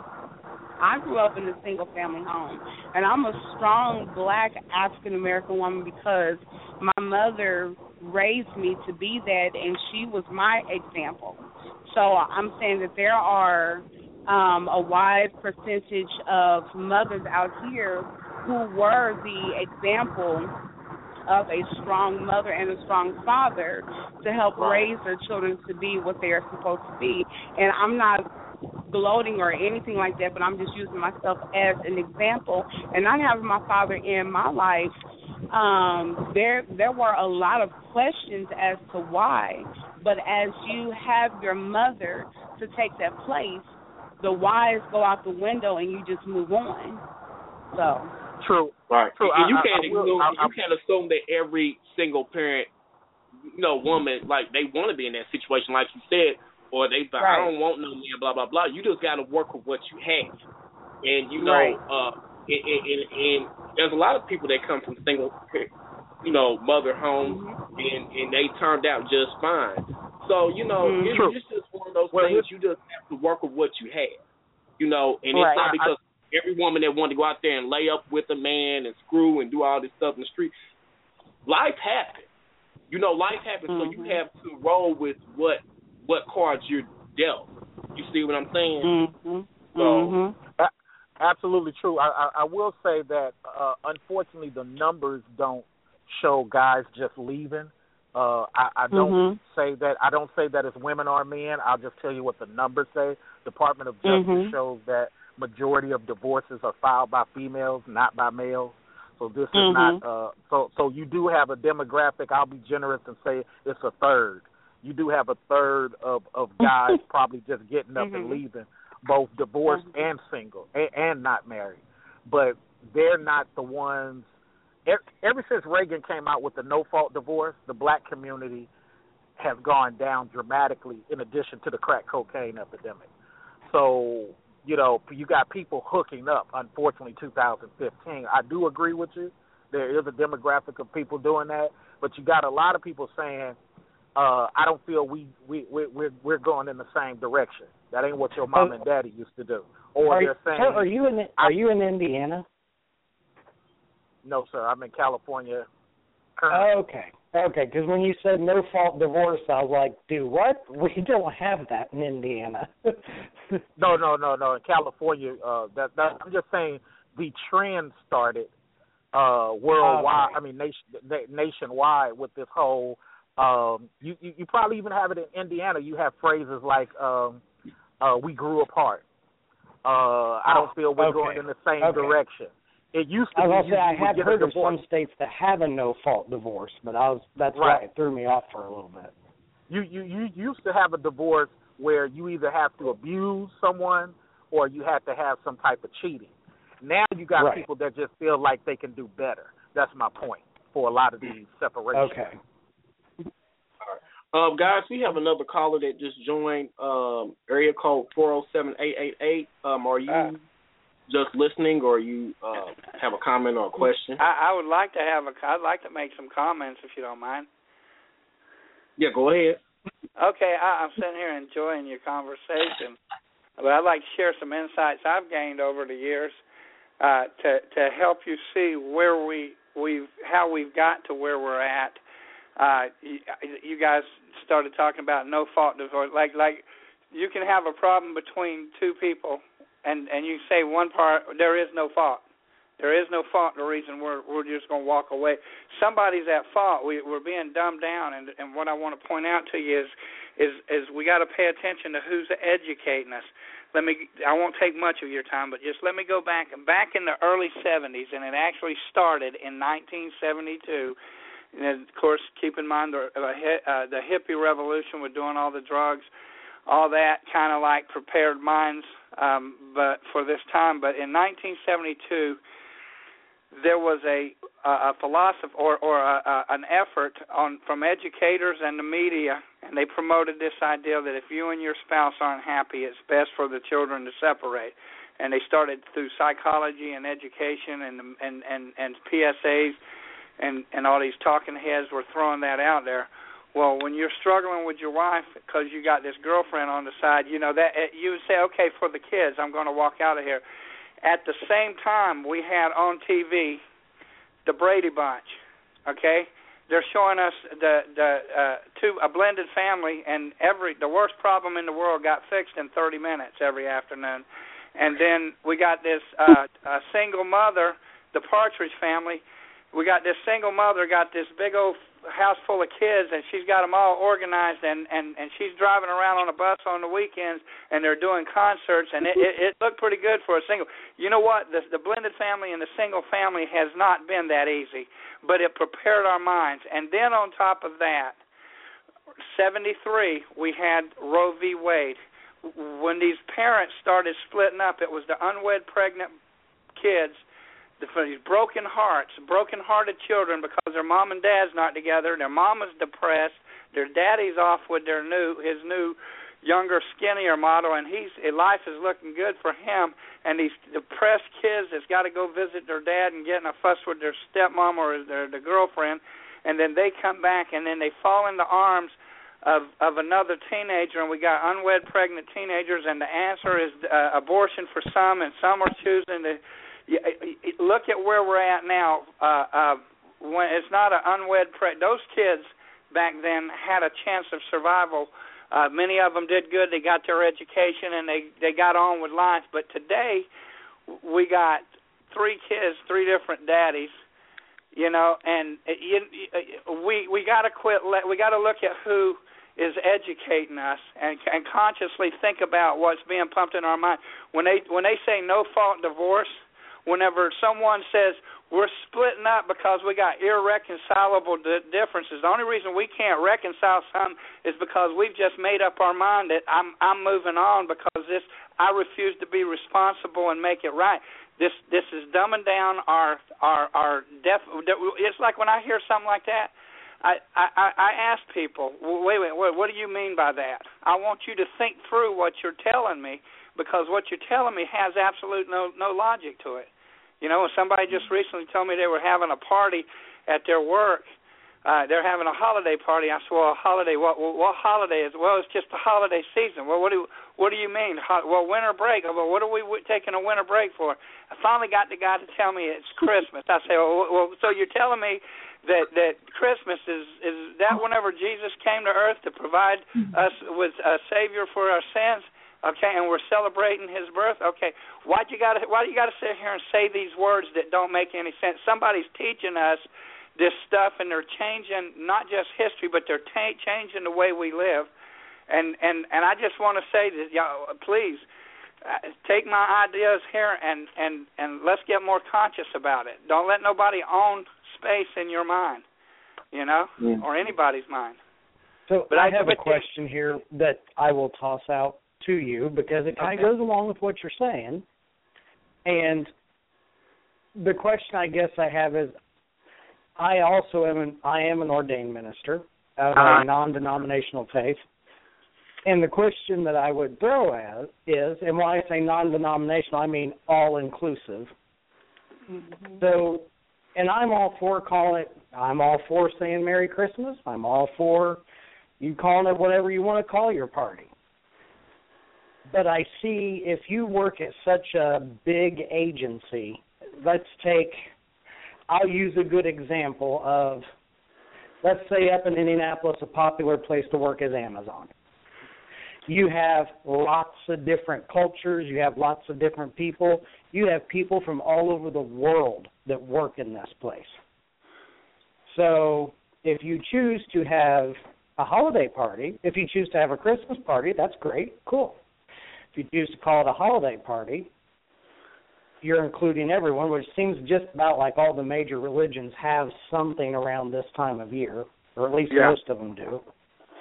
So while I'm all for saying Merry Christmas and calling it a Christmas party or whatever you want, I'm fine with that. That's great with that. But they realize, too, they're also excluding everybody else that's working just as hard as everyone else is. Yeah, but what I'm saying is there's an effort, and I don't want to get too far off of the issue you're talking to, but this is the issue. Is we have people out there redefining words for us. Okay, and listen. Mm-hmm. When we've always heard perception is reality. No, perception is not reality. Perception is behavior. If you can convince me this guy in court didn't rob that bank or whatever crime, if you can convince me and give me some little point that might make me doubt, okay, and I say, okay, he didn't do the job. He didn't commit the crime, and he walks out of there. If he really did commit the crime, you know what? He's guilty. Okay, he's guilty. Okay. He just was declared innocent, but what got him declared innocent, even though he's still guilty, he knows he did it. What got him is my behavior got changed because of the words you used. There is no such thing as an atheist because the word atheist means no God. If you can prove to me there's no God, then there is no God. But until you can prove to me there is no God, then you need to change the terminology for your philosophy. Mm-hmm. I believe in evolution. I don't believe that there was some big bang out there. I believe in evolution. The word evolve doesn't mean something became something different from its origin or nothing became something. The word evolve means mature. When I was born in the likeness of a human being. I will go from pediatrics all the way to geriatrics and never change the likeness of a human being because I'm going through the maturing process. So it's like these churches. You hear these ministries saying, if you send me a gift of at least this much money, $25, we'll send you this tape or this CD or DVD or book or whatever. And it's like, no, that is not the definition of a gift. A gift is something you give me just because you chose to give it. It's not something I give you for something in exchange. You've changed the definition, and that's what I'm saying is we need to think through everything that we're told. Let me give you a good example of what happened to the family back in the 80s. These men mostly men left their families, and back then they had not one and a half children. They had 4 or 5 kids. There was bigger families because that generation before them, the parents came from farming communities where you had a whole bunch of children. So it was natural for them to grow up and have 4 or 5 kids. Okay? And then all of a sudden the dad leaves, the mom goes back to church, and there is no place for a divorced mother in church. A single mother, that there's no place, she's not feel welcome. They might not say, hey, don't come back, but people just ain't talking to you, and your children they got more emotional needs, and they're disruptive in Sunday school, and it didn't take long for you to feel not welcomed, and you didn't come back, okay? And then you got the depressed mother. I'm leading up to something. You got the depressed mother, these children that are taking the role of leading, they're being the mature ones in the family. There was no laws back then for alimony. You had to choose, you had to pay child support, and it was usually what the man and the woman agreed on, and the judge made it final, but it was usually the man because he got a job, because the women back then, their whole life was their family. Okay, now, so they didn't have alimony, and the man usually, because he decided, he was going to give what's affordable to him for child support, and so these lobbyists started pushing forward for alimony and holding this man accountable. By the time they got these laws in place, he's an older man. His son is now a young man, getting into a relationship, having a distorted view of what a father is, and whenever his relationship isn't working out because he didn't have that example of a man, okay, and whenever his relation ain't working out, the laws that was meant for his father is now burdening him beyond what he can handle, and he's losing heart. And it takes another generation, because if everything went in favor of the woman and it's oppressing the man, and then it goes down to the road later on, they start coming up with these lawyers that take only male clients when it comes to a divorce, because we're going to protect the male. You see how it goes from one. I'm going to tell you where I get this, pastor. I'm going to tell you where I put this. I put it at the feet of the pastors in the last couple of generations. I put it, the pastors should have said, first of all, they should have said, we got a hurting family, us reach out to them. But, the church in America has been on an average of 25 to 35 years behind the issues that our culture has faced. It's taken. I agree with you completely on that. And it's taken I'm not parachurch your ministry. Traditional ordained minister. I will give you that. I'm not. But I'm just saying, there's a reason that I don't belong to a brick and mortar church. Yeah. A brick and mortar church you go to. I have strong issues with that type of the institution.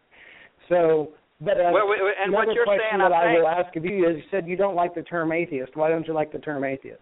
Well, because I ain't gonna say I don't like the term. I'm gonna say the term don't exist. Listen, if you say you're an atheist, okay, your philosophy has to prove that you're an atheist.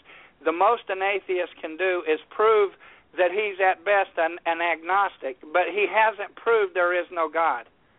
The word atheist, it's like if you're a Baptist, okay, you're but a that's why Pentecostal. it's called religion. It's called a personal belief. It's a personal I know, belief but that there's no God, just the same as it's a personal belief that there is a God. Here's what religion is. The word religion means discipline. If you get up every morning and you jog for 5 miles every morning, we say you do that religiously. It's a discipline.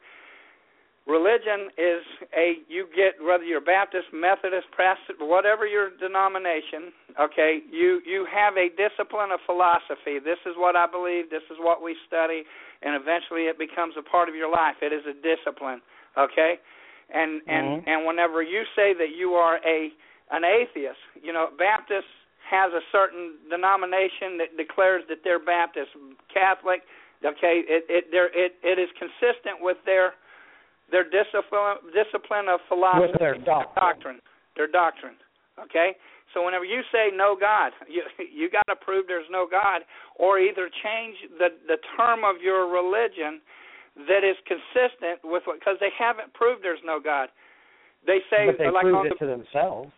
They prove it, but you see, this is the whole thing. You ever remember in the Bible where it says, the fool says in his heart, there is no God? If I believe something in my heart, that doesn't make it true. It only makes me, in my soul, that is who I am. It doesn't make the fact that what I believe is true. You can tell me there's no God. You remember this guy? Remember this guy out in California, Scott Peterson? He was married. And he met this girl, and he had his girlfriend on the side, and he was telling her he's single, and he goes out and he dumps his pregnant wife in the bay, and then he goes on and he's living his life like a single man. It didn't bother him. What happened is he didn't believe he was single in his mind. He believed it in his heart, to the point that what was in his heart gave him everything he wanted in this new girlfriend, but it cost him his wife's life and the baby in her. This is what I'm saying. When we believe something in our heart, that means it's in our soul and it's what we really believe. And that's not always good. And I've talked to atheists. That's the story of life right there. Yeah, well, it's not always good depending on how we perceive it. Yeah, well, I'm saying what I say with the atheists, and I never fuss with them. I give them the respect that I give everybody and would want for myself. I'm just saying you got to be honest to your belief and come up with a phrase that expresses your doctrine or philosophy or whatever word you want to use. If like a Baptist can't call himself a Catholic whenever he's living by everything a Baptist does. He's got the wrong tag to his philosophy. What would you have the atheists address themselves as? At the best, agnostic. At the best. An agnostic is saying, I know there's something out there bigger than me, but you can't say there's no God, because whatever's bigger than us, whatever his name is, if he's bigger than us, he at least earns the title of God if he's bigger than us, until we find something bigger. But there is no. I say there is. Atheists can't exist. They say God don't exist. I say atheists don't exist. Not in the sense that their philosophy. Sir. I don't mean to cut you off. We only got a couple minutes left, and I got a couple more. Well, the main thing I wanted to add was what I said about the family. We need to think about what people are saying and the words that people give us, like irreconcilable, dumbed down words like no fault. You know, if you're going to split up and not have something to do with somebody else, it's somebody's at fault. All right. Great show, though. All right, we're gonna move on. We have a couple more stories. I'm gonna still go ahead and record them so we can put them up online. I wanted to get your opinion. Oh Lord Jesus, I wanted to get your opinion from you guys. See, did you hear about those comments that Wendy Williams made on her show pertaining to an altercation that took place on the Real Housewives of Atlanta between Cynthia and Portia? Did you hear about what she said? Girl, you ain't gonna be ready. You ain't ready for this. Why did she say that she's ashamed to being black because those two got into an argument on the show? Now what? To me, yeah, she said that. She said that those two make her ashamed of being black. Now, first of all, if it takes two women on a reality show to make you feel ashamed of who you are and where you come from, then to me, like I was saying earlier, there's some deeper seed issues there. And like Wendy Williams did not talk about anybody because her career, especially when she came up in radio, she was what we would be ashamed of, like, in the community. Like, you know, she can't judge anybody. She came from an environment where she was addicted to cocaine, and she, you know, she had 8 abortions. She did all kind of stuff in the streets. You know what I'm saying? But for you to get on air and talk about you ashamed of being black, no, you should be ashamed of being yourself. And now you get in front of this audience, you know, and I said, you know, and the thing, if you watch Wendy Williams, you'll notice a pattern about her. And this is what I was trying to say earlier. Like, you know, you get in front, you cater to, and don't get me wrong, you can cater to who you want to, and I'm not trying to make this a race issue, but I noticed, like, when it comes to anything dealing with black people or black women, you're so quick to tear them down, and you're so quick to always to tear down black people, but you always build white people up. I don't know if you ever noticed that about her. And then to me, like, you know, you were known to get on air and sabotage people. Like, you know, people were going through things. People are people. And for you to put people's business out there, and you'll be the first one to put people's kids out there, always throwing people's kids, like there's been several times, like even Whitney Houston. Like, Whitney Houston has to cut her out a couple times because, you know, you putting her business out there. Okay, yes, she was addicted to drugs, but for you to make fun of that or bring light to that in an interview, I think that's very tacky. Even Evelyn from Basketball Wives had to get on her because, you know, you're sitting up there talking about her children on the air, talking about, oh, your baby ain't nothing but a cash register. You using your baby just to get cash. And my thing is like, you don't come for people's children like that. You know, and like Evelyn, you know, this was like a year ago. She says, like, okay, you know, Wendy, I've been nothing but good to you.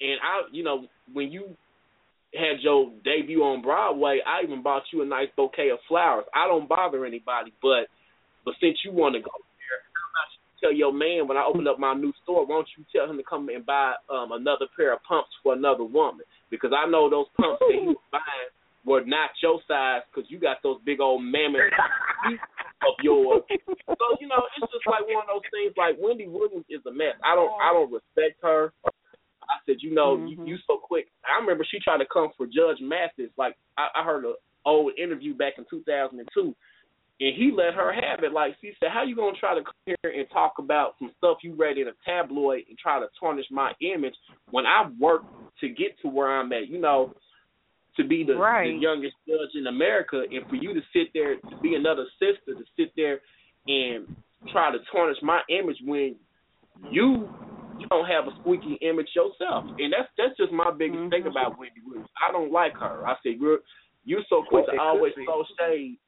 at someone else, and your life is not squeaky clean. Well, it could, because it could be she's trying to get her ratings up or keep her ratings up. Because I would tell you, don't do me, Wendy. Do yourself. Okay.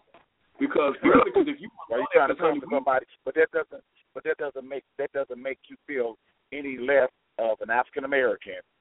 Just because these people are fighting or whatever. Now, I can't believe she made that kind of statement or even that kind of comment. I can't believe she did that. Yeah, she did say that, and and that does really bother me. And like I was trying to say, and I kind of disagree with the gentleman who was on the phone. I don't see any other cultures getting on TV denouncing their religion or denouncing their ethnicity. We're the only people that will do that. Like, we're the only people that will get on TV and apologize for what the next person does. Like I said, at the end of the day, I'm proud of being black, and I don't base my blackness off of what someone else does. Someone else does. Right.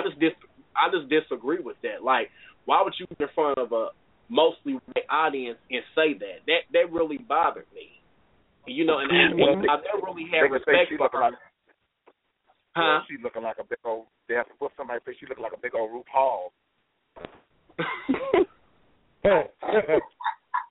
Looking like a big old. That's why Omarosa read her too. Like, she said, "You're trying to be an angry black woman." She said, "No, I'd rather be an angry black woman that is, assertive and that doesn't take mess off nobody than being a buffoon." And Wendy Williams is nothing but a buffoon to me. You're a clown, and to me, your success has been based upon other people's misfortune and other people's struggles in life. That's the only reason you've gotten to where you're at. She's a lowlife. Like, she's been cussed out by so many people. Like, I just wouldn't want to be known to be that kind of chick. You know what I'm saying? I just wouldn't want to be known to say that I've gotten somewhere in life. I said, because what you do is not true journalism. Like, you have that platform, but you don't use that platform for positive. Like, there's so much good she could be doing with that. Like Oprah. Like, you see people like Oprah. She used her platform to help out people, educate people, inform people, get back to the community. What does Wendy Williams do? She just perpetuates mess and gossip. That's all she's good for.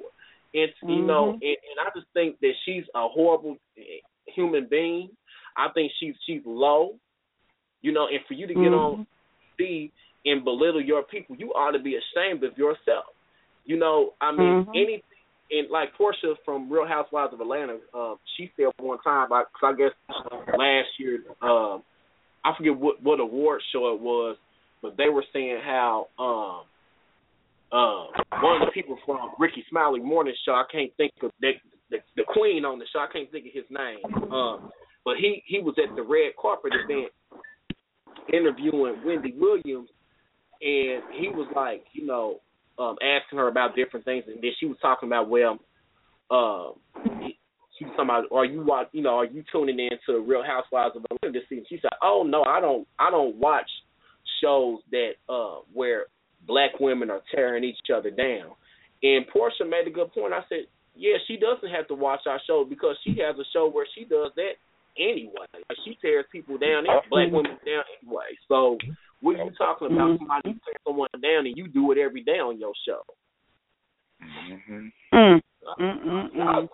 But I want to say this real quick too, that misery loves company. She's miserable, and that audience is her company.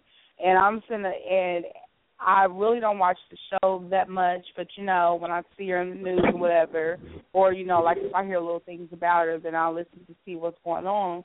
But the issue that I have is that when you don't have anything good going on for yourself, you love to see negative things happen. You love to stir up falsehood, and you love to try to bring out the worst in people because you know that you have not gone anywhere in your life and you are miserable and you are just an evil person. And that's how I've always seen her. And so, so she gets her glory and she gets her happiness for tearing people down. But then when somebody snaps back on her, then it's almost like she really has nothing to say, you know. And I'm sitting up there like, what are you doing? Like, why are you still on air? Like, why are you even still in existence? Like people just need to turn her show off. Don't give her the ratings so she can get off TV. Yep, and that's how we fight back. Because the same could be said about Raven Symone, because you know she made a lot of those comments too about the whole. Did you hear about the whole thing? She was talking about ghetto names and how she would never hire somebody with an ethnic name or something like that.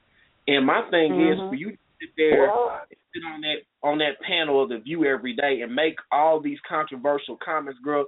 First of all, you forgot where you came from. Yep, that was last time I checked. Huh? I was going to say the same thing. You never forget where you come from. I don't care how big you know, or where you've gone. Never forget where you come from. But I want to say this too, that you know the people on her show, they love that type of, you know, atmosphere that she portrays. That she said. Is it right? No, it's not right. But you know, you got people in the world like that today that are still like that. They like that old nasty, you know, gossip stuff. But to me, it seemed like Wendy, when she said stuff to them, when they lash back at her and get her, then she's like, oh, woe is me. Oh, you know what I'm saying? No, you said it. You said it, but now you want to be, you know, you want to treat people right down. You want to be the victim. Oh, I can't believe that, because you did it to them, but they caught you yourself.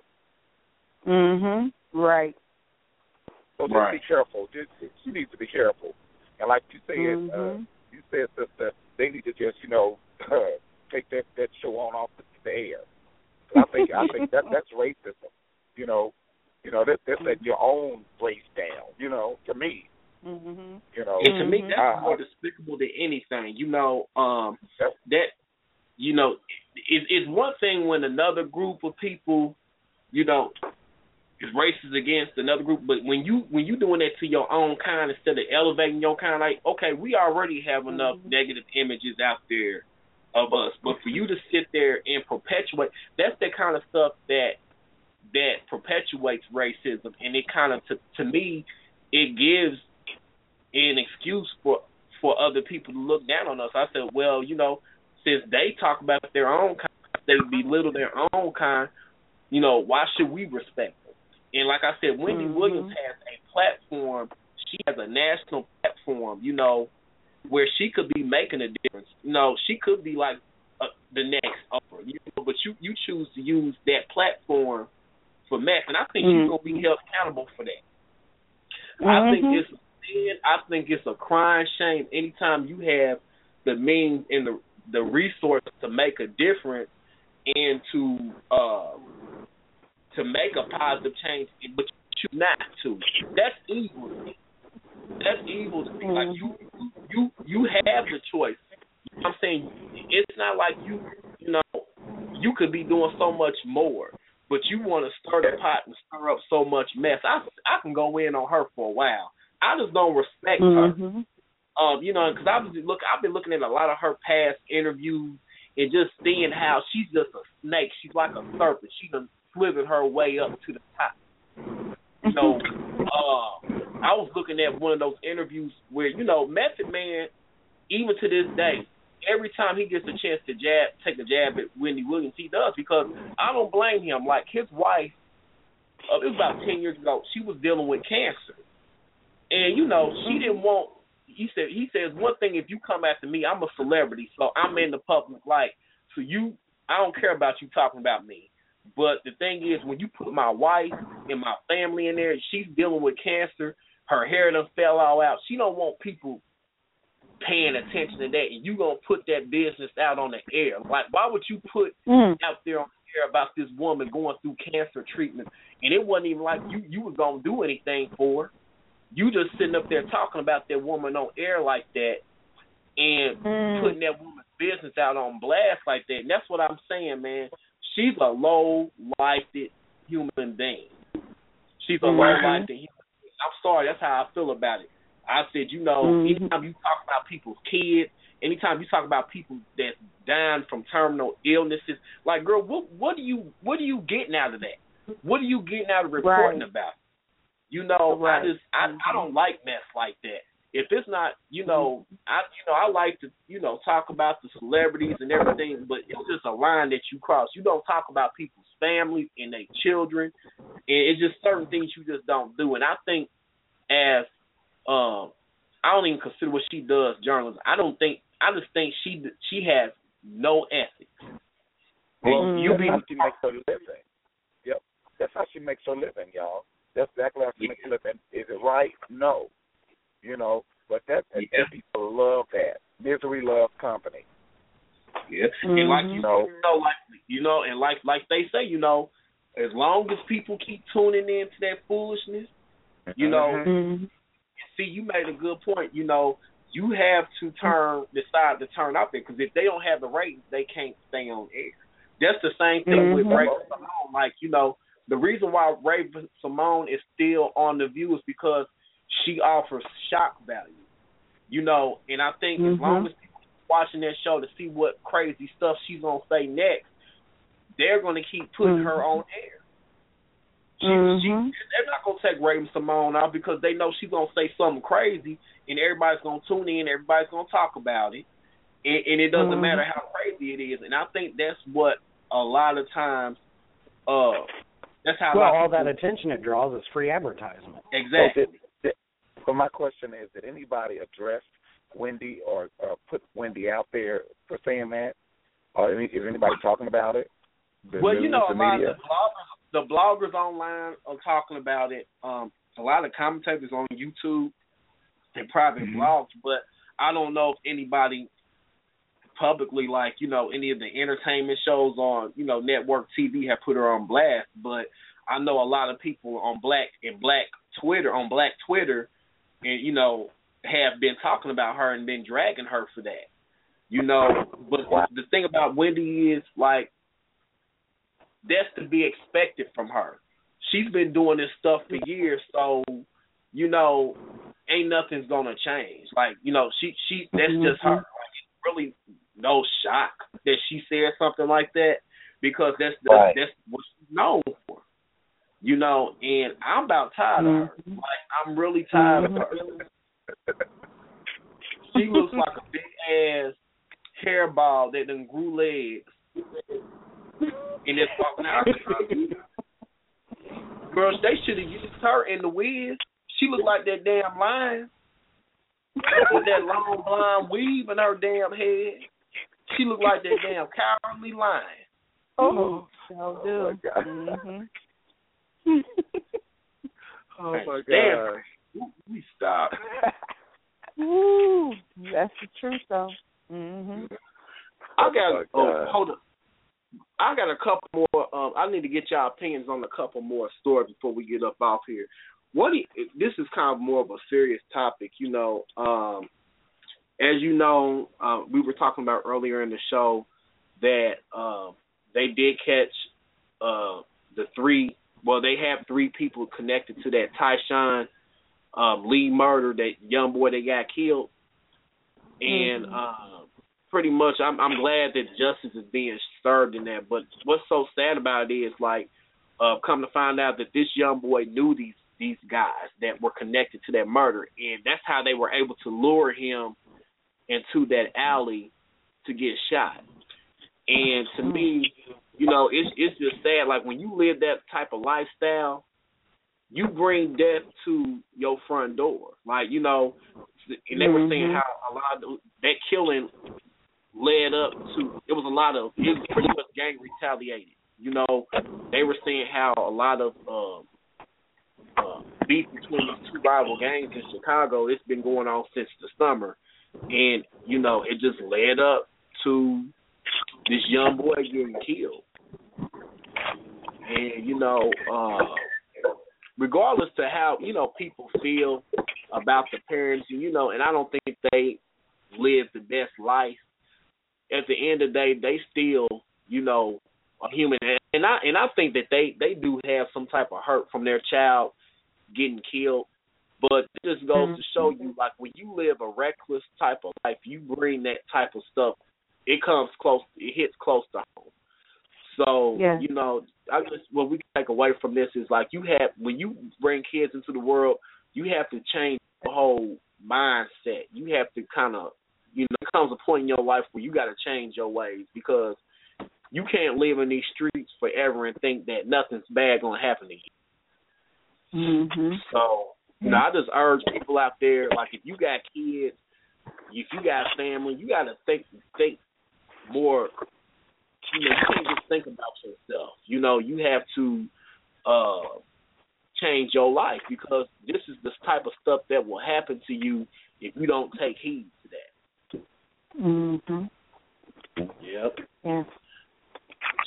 Yeah, I got one more story. Did you hear about those two commentators on Fox News, Stacy Dash and Ralph Peters? They were suspended for calling, the guy that called President Obama a pussy on air. What? Yeah. And Stacy Dash said, he called President Obama a pussy on air.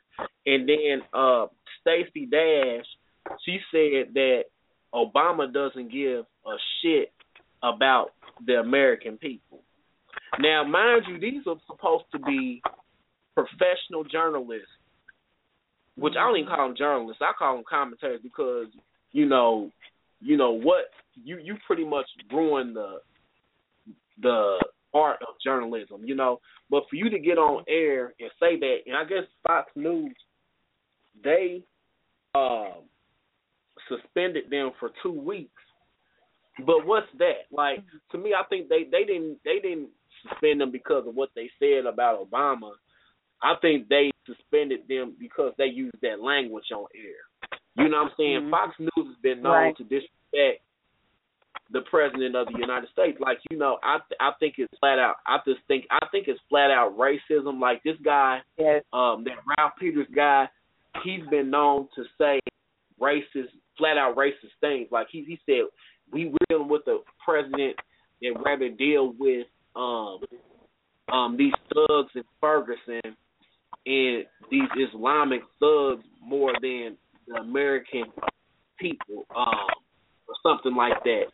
And to me, you might as well say it like, you care more about these ends than the white. You know what I'm saying? It's just like, I don't know. I got a clip of this real quick. I want you guys to listen to this real quick, and we're going to come back, because you guys got to hear what this guy said on air and what this woman.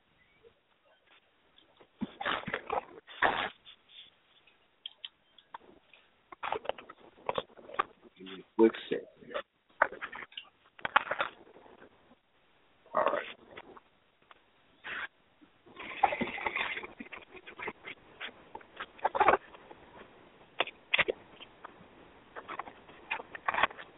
You guys hear the audio?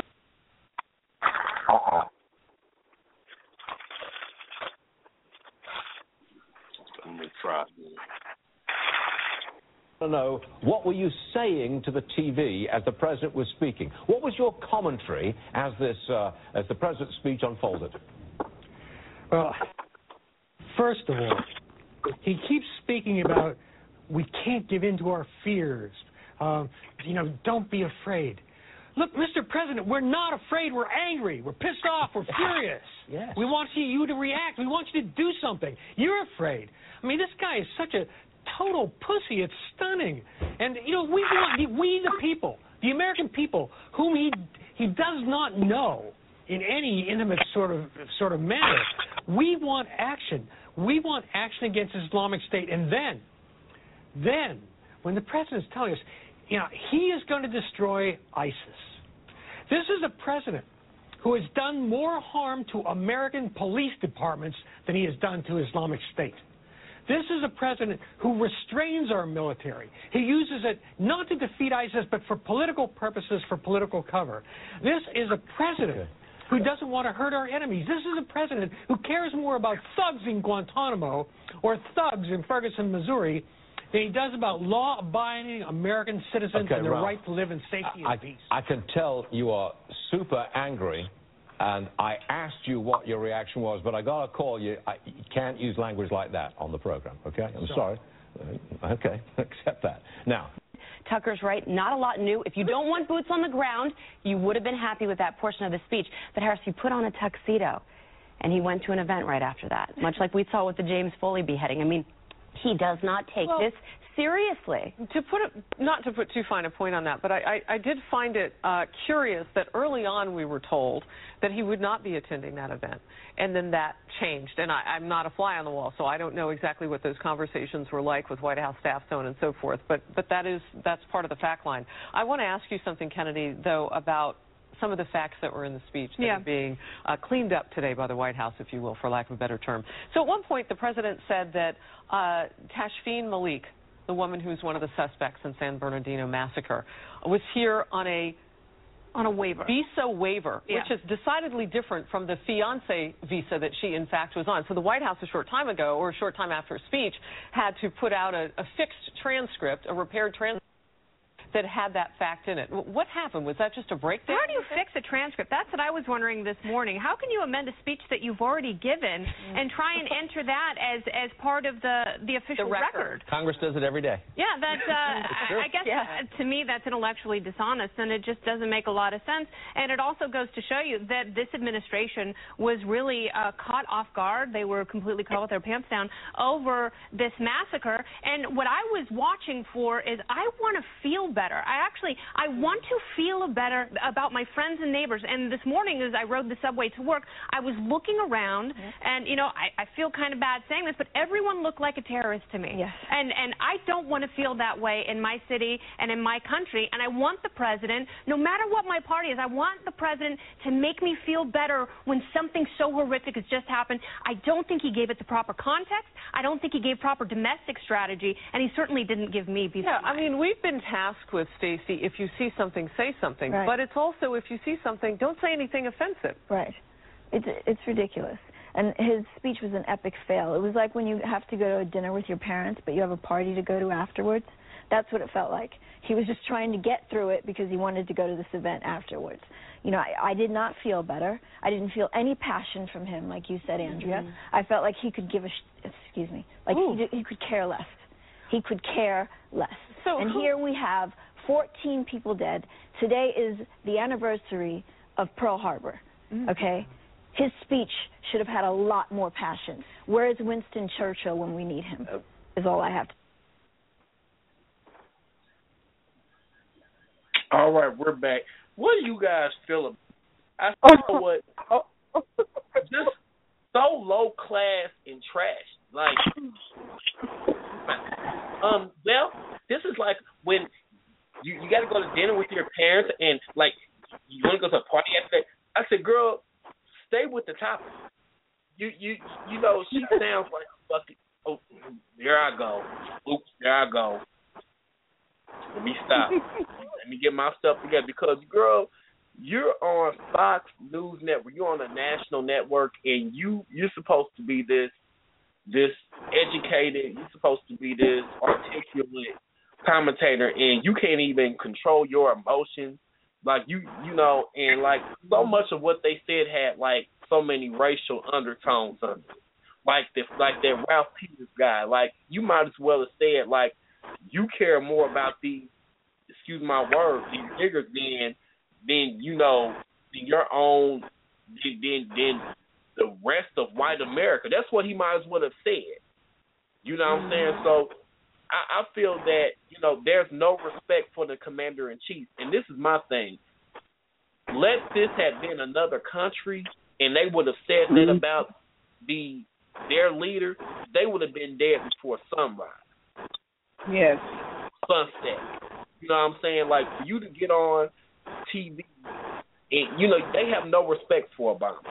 Now, if it was, I'm going to tell you this now, like, you know, if this was President Bush and they would have said that, they would have been blackballed. Like they would have been blackballed, like in the industry.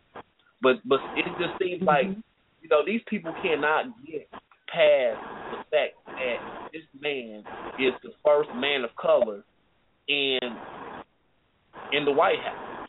Like it's 8 years later. It's man's about to leave the office, and you guys still are upset about this man being the first black president. And regardless to how you feel, how he handled things, or if you agree to disagree with how he dealt with it, for you to show that level of disrespect speaks volumes on you as a person. Mm-hmm. You know, that was very tacky, very unprofessional. How can I even take anything? Yeah, another thing I think that you could prove that point with is she said when she got on the subway, everybody looked like a terrorist. Looked like a terrorist. Well, yeah.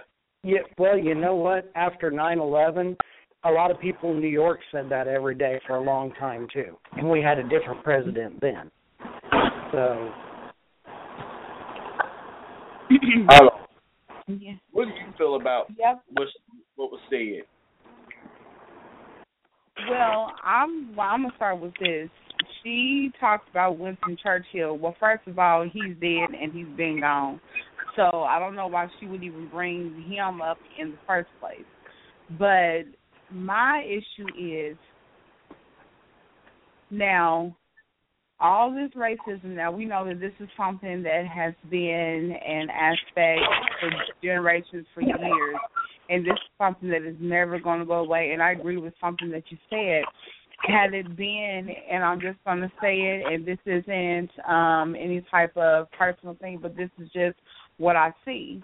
Had it been a Caucasian president, just like what you were saying, then this aspect would not have gone on, whether if it was a Democrat or whether if it was a Republican. Color is the only thing that matters. And African Americans are going to continuously be persecuted.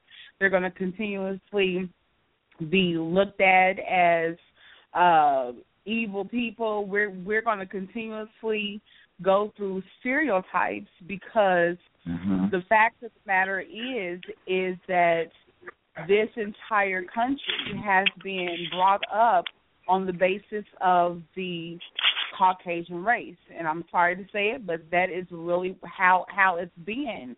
And so now that we're in 2015, because there is an African American in office that is actually calling the shots, as I would say, so now everybody has a problem with it. And it's not about what color is in office, but it's really about the individual that is doing what they are supposed to do. And I have to honestly say that President Obama, after Bill Clinton, is one of the best presidents that we have had in a long time, because a lot of the things that we had suffered through, like he really brought a lot of justice for our country, and for people to not even see that, but then they want to focus on color, then they need to just take the veil off of their eyes because they're blind. Like but they're blinding themselves, and they're refusing to see the good in him. So, and I think one of the things we got, he's going to be one of the presidents where people are not going to really appreciate all that he has done until he's out of office.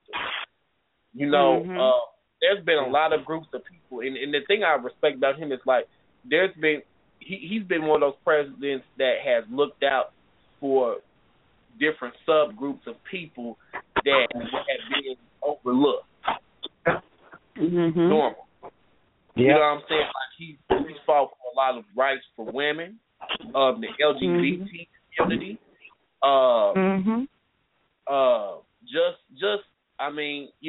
And to me, I think that he has tried. She's talking about he doesn't. The guy said he doesn't identify with the American people. How can you say that this is one of the most down to earth presidents that we've ever had? I think it's funny when they say that he doesn't identify with American people. No, that particular individual saying that comment feels that he didn't identify with him, so he feels left out. But if anything, he's out of touch. Exactly. Yeah. Wow. And that kind of leads me into like something else I was reading. Like I was reading like on news story came up on my news feed on Facebook about Justice Scalia making that comment, and I think you saw it.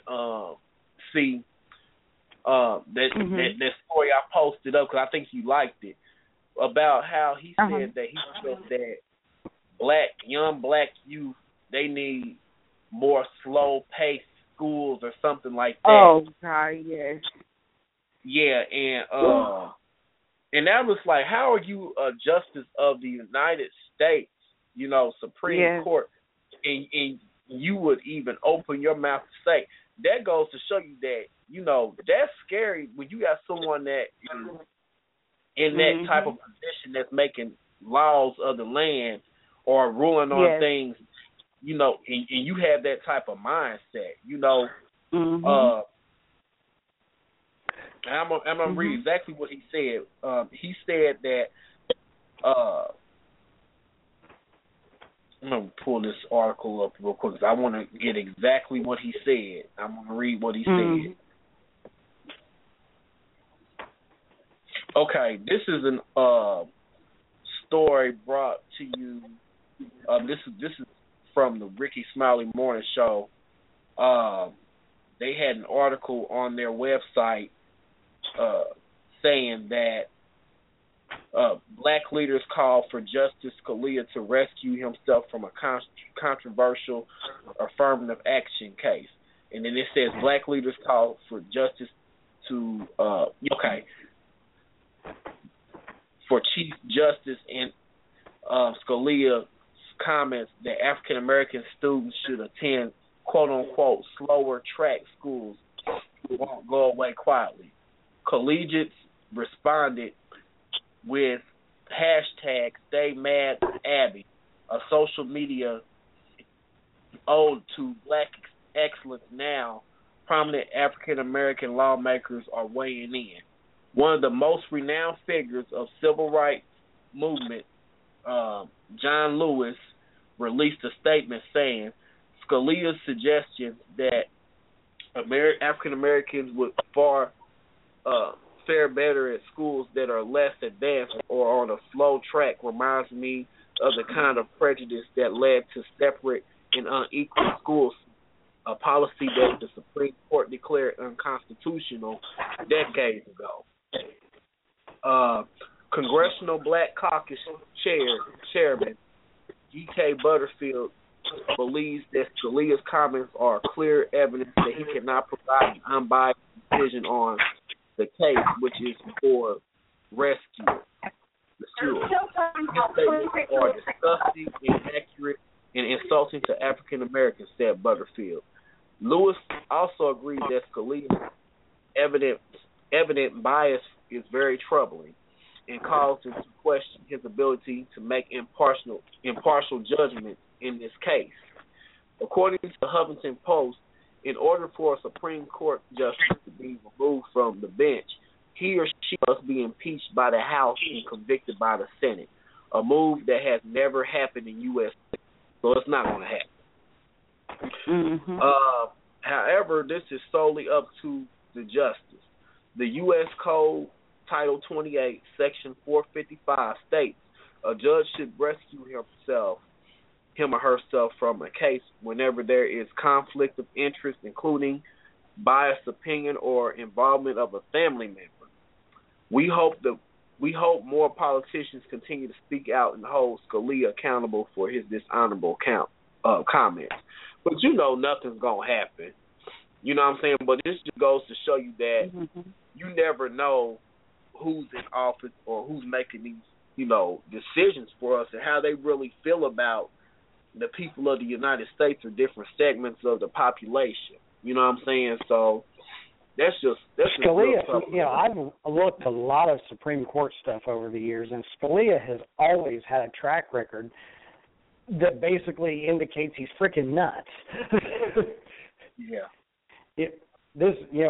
He says he comes up with things all the time. If you listen to some of his oral arguments, the tapes of the Supreme Court on different things, different topics, the topics vary. You can pick varying topics across the board. He's nuts. Mhm. I mean, he's freaking out there. He really is. I said, you talking about, you talking about African American students need to be on a slow track program, but honey, judging by all them damn triple and quadruple chins sitting up under your neck, you need to be on a fast track weight loss program. That's what you need to be on. While you talking about somebody need to be on a slow track, no, you need to be on somebody's fast track program to get some of them chins reduced. How about that? Since you want to throw shade. Mhm. Sitting there looking like Thanksgiving all over again. With them jibbers sitting up under his chin, and he got the nerve to get in the public limelight, go even make a comment like that. You opened yourself up with that. No, yeah, it's just you seen that picture, didn't you? Him sitting there with some old narrow lips perched up and that neck sticking out. And that suit looked like it was a little bit too tight. Shoot, like the button was about to pop right off. I'm like, no, sir, you just need to unbutton that. But I want to say this, that he brought his personal feelings into whatever it is that, he was actually trying to portray. But my thing is that whatever it is that he was feeling or whatever personal feelings that he does have, then that's something that he really should have kept to himself, because everyone is entitled to that. But when you come out and you start speaking just like what you were saying, and you are justice, and you are out here and you are making your personal comments be known to the public, then really what it is that one comment really shows who you have been for all the years that you have been a justice. And so now my thing is that now I question every type of verdict, every type of court case that he's been over. I question his judgment. And my question to him is, who in hell do you think you are? Where did you come from? And why do you think that you are effective? Because you're not. You have just sat up there and you made a fool out of yourself. But really, now, and I'm sorry to say, but it's almost like that is a norm now. Like it's a norm for these things to happen. And then when we have people who challenge it and people who speak against it, then we're the ones with the problem. Yeah. But it's vice versa. It's vice versa. But the majority of the people who think like him will never see it the way that we see it. And so now, when he starts saying comments like that, then people are going to be like, yeah, well, he's saying the right thing. And we need to back him up. But what he sort of realizes is that when he walks out with that little tight suit on, and he going to get got. He needs to watch what he's saying. He needs to watch what he's doing, and he needs to watch his back, because it's comments like that's going to get him hurt. And this thing like that is going to get him hurt. Yeah, this is my thing. Like, and it's no accountability. That's why people can just say anything. You just wonder how a lot of these people just get away with just saying this stuff, and how they feel so comfortable and free saying it. I'm just wondering, like, how can you be so low? But it goes back to this: they are not being held accountable. Right. And nobody's calling them on this stuff. And nobody, people are not pushing hard enough, and that's they can say and do anything they want to do and there's just no accountability. And they're going to keep saying it, because if they don't have any consequences behind their words, they're going to keep doing it. Yes. And that's the bottom line. Just like we were talking about earlier with that whole Laquan McDonald situation, that boy that got killed in Chicago, and all that corruption surrounding that. These people can do that stuff. They can, feel like they can just run up on someone and shoot someone 16 times without any just cause because there's no consequences behind it. People are not, people have allowed things to get to this point. You know what I'm saying? And as long as there's accountability, people in authority are going to keep doing these things. They're going to keep staying and doing these things. They're going to keep corrupting the system until we challenge them. And I'm glad now that Chicago is waking up to a lot of these issues that's going on.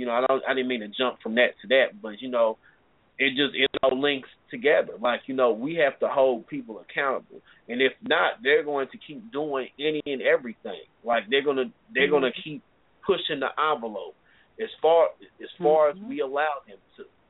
So I think it's very important when these leaders do or say certain things, we had to hold their feet to the fire. That's right. That's right. Yes, because to me, we can't sit here and complain. Right, we can't sit here and complain and not even at least speak out. We just we don't shake our head. We some old slave time. This is a new day. We going into 2016. We got to get out of that old slave mentality. Like we scared to speak up. That's right.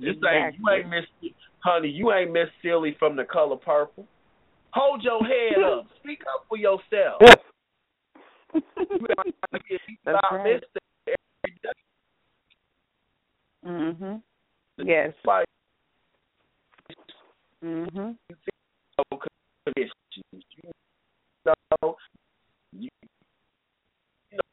You got to find your way, and I think that when we dialogue and get the ball rolling on what to do next. So I just, that's just my big thing. It's just we just need to hold these leaders accountable. There's no accountability, and as long as it's quote unquote above us, then we're gonna be lost. We're gonna be in a bad situation, and we're gonna keep seeing these and seeing and hearing about these stories where these leaders are caught up in this corrupt activity, and law enforcement out here shooting people dead in the street for no just cause. We're gonna keep having that.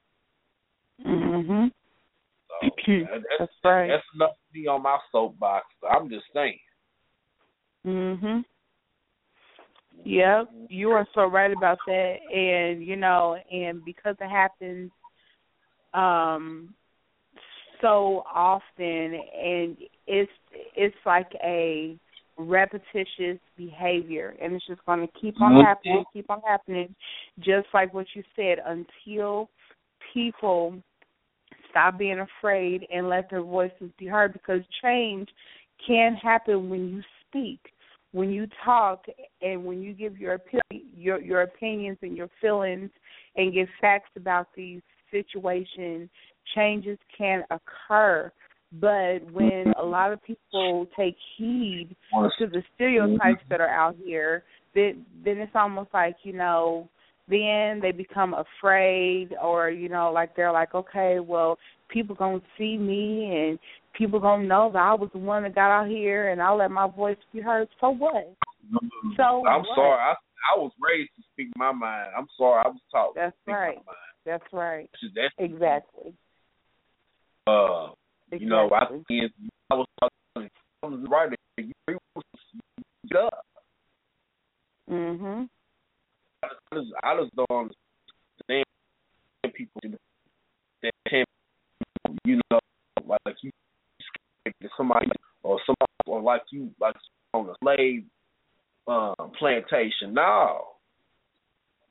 We wouldn't know, seriously, but we would where we are if people did speak up. How that some change if you don't even voice your opinion or you don't speak out against injustices? How do you change in then you want to sit there and talk. And this is the biggest thing that bothers me. And I say so sometimes this bothers me about our community. We'll sit and talk amongst each other, and you know, we'll complain. We talk about how that ain't right. But when it comes down to actually speaking up, power is taking a stand on something, everybody don't know everything. Understand people like you talk, you want to talk amongst each other, you want to bicker and complain, argue, all this and that and the other. When it comes to actually speak out on something, when it's time to, nobody has anything to say. Yes. You want to sit back, you want to reap on the fruits of someone else taking a thing. Yeah, that's it. Ooh, that is. Oh my Lord, you took the words right out of my mouth. That is it. I'm telling you, that's I'm on Facebook. I see y'all want to sit here and complain and talk about it, but you ain't trying to be about it. But when it comes time to reap the fruits of someone else's labor, someone else's, courageous acts, then you want to be in line for that. Yes. That's it. And then, I want to say, yeah, I was thinking the same thing. Yeah, well, you know what? And you may have been thinking the same thing, but that next person was the one that stepped out there because they knew that, some positive change would happen. And, my thing is like when you refuse to really stand firm on what it is that you believe, and when you refuse to really let your voice be heard, then that means that you never, now, unless you change your mind frame, you don't have the ability to be effective. You really don't, because you're sitting there and you are letting your feelings and your emotions and what other people may think dictate what it is that you need to do in order to make a difference. And I believe that that's what's really wrong with a lot of people in our society today, because, they stand back and they look and they ear hustle and they stare all around and try to see what people saying and what people doing and all this kind of stuff. But just like what you were saying, when they see a little bit of change and a little bit of positive, then they want to jump in and try to be like a part of the population that really made a difference. And to me, if I was a fly on the wall, I'm gonna tell you something. I'll tap dance right on their head and say, "Get the hell out, because you ain't done nothing. You didn't do nothing. Get the hell out." Because I'm telling you, usually doesn't notice, and that's my thing. Like I just can't stand people that don't have no identity. Like you don't have any, you go whichever way the wind blows. And to me, a person like that is just that's a follower. And I know some people by nature are followers, but there's just some people that just follow by default to where it's just pathetic. Like you don't have no voice, you have no identity. You go with whatever is the trend. You don't have any conviction. You don't have any type of you don't. That's just a weak person to me. I think I think a lot of people put up with stuff, or they know that something's not right, but they'll just go along with it because Sally Sue or Joe Blow doesn't say anything. So you feel, well, I don't want to start a pot. But sometimes you got to take a stand, because like I always say, if you don't stand for something, you're going to fall for anything. And I hate bringing this up, see, because you know what? But this is just like that article about them women. Remember the women that was going to that church? Oh God, and they on the beach. You talking about that? Oh no, about the women that was giving that pastor some head. Oh God, yeah. Oh, yes. Oh my Lord. Oh yes. Did you hear about that story, Michael?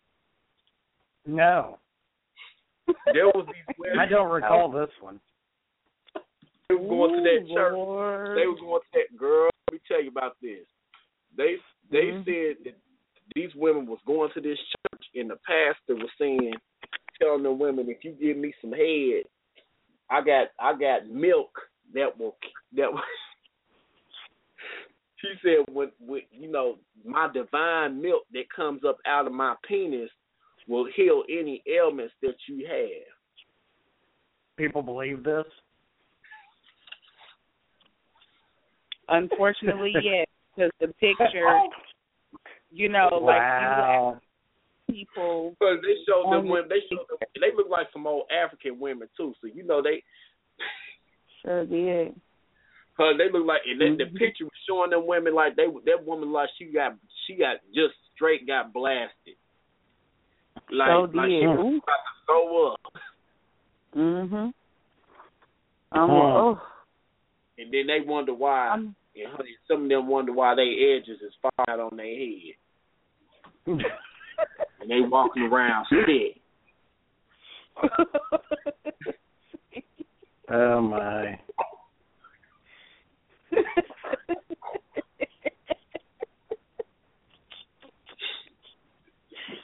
See, you ingest. You can't. The thing is, you got to realize, and this is like serious. When you dealing with like stuff like that, when you dealing with like and I don't mean to get real. I don't want to get all explicit, but my thing is when you dealing with the drinking of sperm or things of that nature, you dealing with something totally spiritual. And then you ingesting someone else's sperm, especially someone that with that low magnetic spirit or that serpent type spirit, you ingesting their demons and their, you know what I'm saying? And these women just falling for that stuff. Yes. Mhm. And that's what caused that's what causes the pathology of a lot of things, like that manifest themselves, because people don't realize when you start dealing with that type of low level type of thing like that, you don't know what could manifest in your body from drinking someone else's sperm, especially someone like that claims that that's low level. That's right. Yes. Yes. And then you have all these several people taking and partaking in that, like, what would make you? I said, them women deserve everything they get. Mhm. I'm sorry, I don't mean to be mean, and I don't mean to sound, but they deserve everything they get. Why would you think giving head to a pastor? I said, man, I ain't even. You know what? I ain't gonna even fault the pastor. I'm gonna fault these dumb bobblehead women. What would make you think that doing that is going to bless you down the road? Now, what scripture in the Bible you read that told you to get on your knees in front of the man of God and do something like that? What scripture would you read? Right. I mean, I'm not trying to, but I mean, am I right? I mean, if I'm wrong, let me know. But I'm just saying, what in the Bible tells you indicate or point you in a direction of doing that? Right. I mean, you are absolutely right about that. That's you my as a thing woman, too. see, how do you feel about that? Like, do you feel sorry for these women? Like, you as a woman, I know you have to be disgusted with that. Yes, and to answer your question, no, I do not feel sorry for them at all, because they are grown women and they all have choices, and they had a choice whether to degrade themselves, or they had a choice whether to get in the true Word of God and to study it for themselves and to show themselves approved. But because they have allowed a man to dictate their lives, they are brainwashed. And when I say brainwashed, I'm just saying that any and everything that this particular man has to say about any and everything, they're going to follow it. They're going to listen to him. They're going to adhere to everything that he says. And now they're going to be sitting looking like sperm-filled fools because nothing is going on, because nothing's going to happen. So now they're looking for a miracle, but instead they got there. But instead they just got. Yeah, we gonna leave that one because I said that's what the Bible speaks about, like false prophets, and it's gonna come a time where people just they don't want to hear anything but some foolishness, and that's nothing but straight up foolishness. Yes. That's but then here's my thing too. But then for that pastor too. And I know that he's going to be held accountable for that too, because for him to include the Lord, who is all good and perfect, to include him in that is blasphemy, and you're using his name in vain, and just all of that. So my thing is that you're using his name to pleasure yourself, and that is I don't want to be in that situation because he gonna have to answer to God now. I just Yeah. Ooh. Yes, Lord. Ooh, Lord, what you done said? Oh my God. I can't begin to even. Lord have mercy. Woo. Well, guys, we got 2 minutes left. I just want to thank you guys for coming on here. And I know, like, that guy, let me stop. I ain't going to go there. Let me stop. Talk about that again, because we could have got a lot more accomplished. But, I just want to thank you guys. We're going to go on ahead and we got it recorded so we can still put it out there. But I don't know what that was. But, we still want to thank him. We want to thank all of our listeners, for calling in tonight. Really picked up at the end. So it's all about having different points of view. But we will be getting ready for our Christmas show next week. I'll give you guys more information on that. Okay. We're going to talk about again. See, we got to get on there and talk about the do's and don'ts of the holiday season. Because yes. These people coming in, we stop. Yes, but I do want to say this real quick that I did enjoy myself. I've just been really busy with my business endeavor and a lot of other things that has been going on. But I thank you for keeping me updated, and I do plan on being in attendance next week. About the business update. The business thing, because we want to do commercials of what you guys do. So we can get together and just let me know what it's about. We'll talk, and then we can get together, one day and do like a little brief commercial, and then we can air it on here. Okay. Oh, all right. Thank you. I want to start doing ads and stuff on the show soon. So, Okay. That sounds good. All right, guys.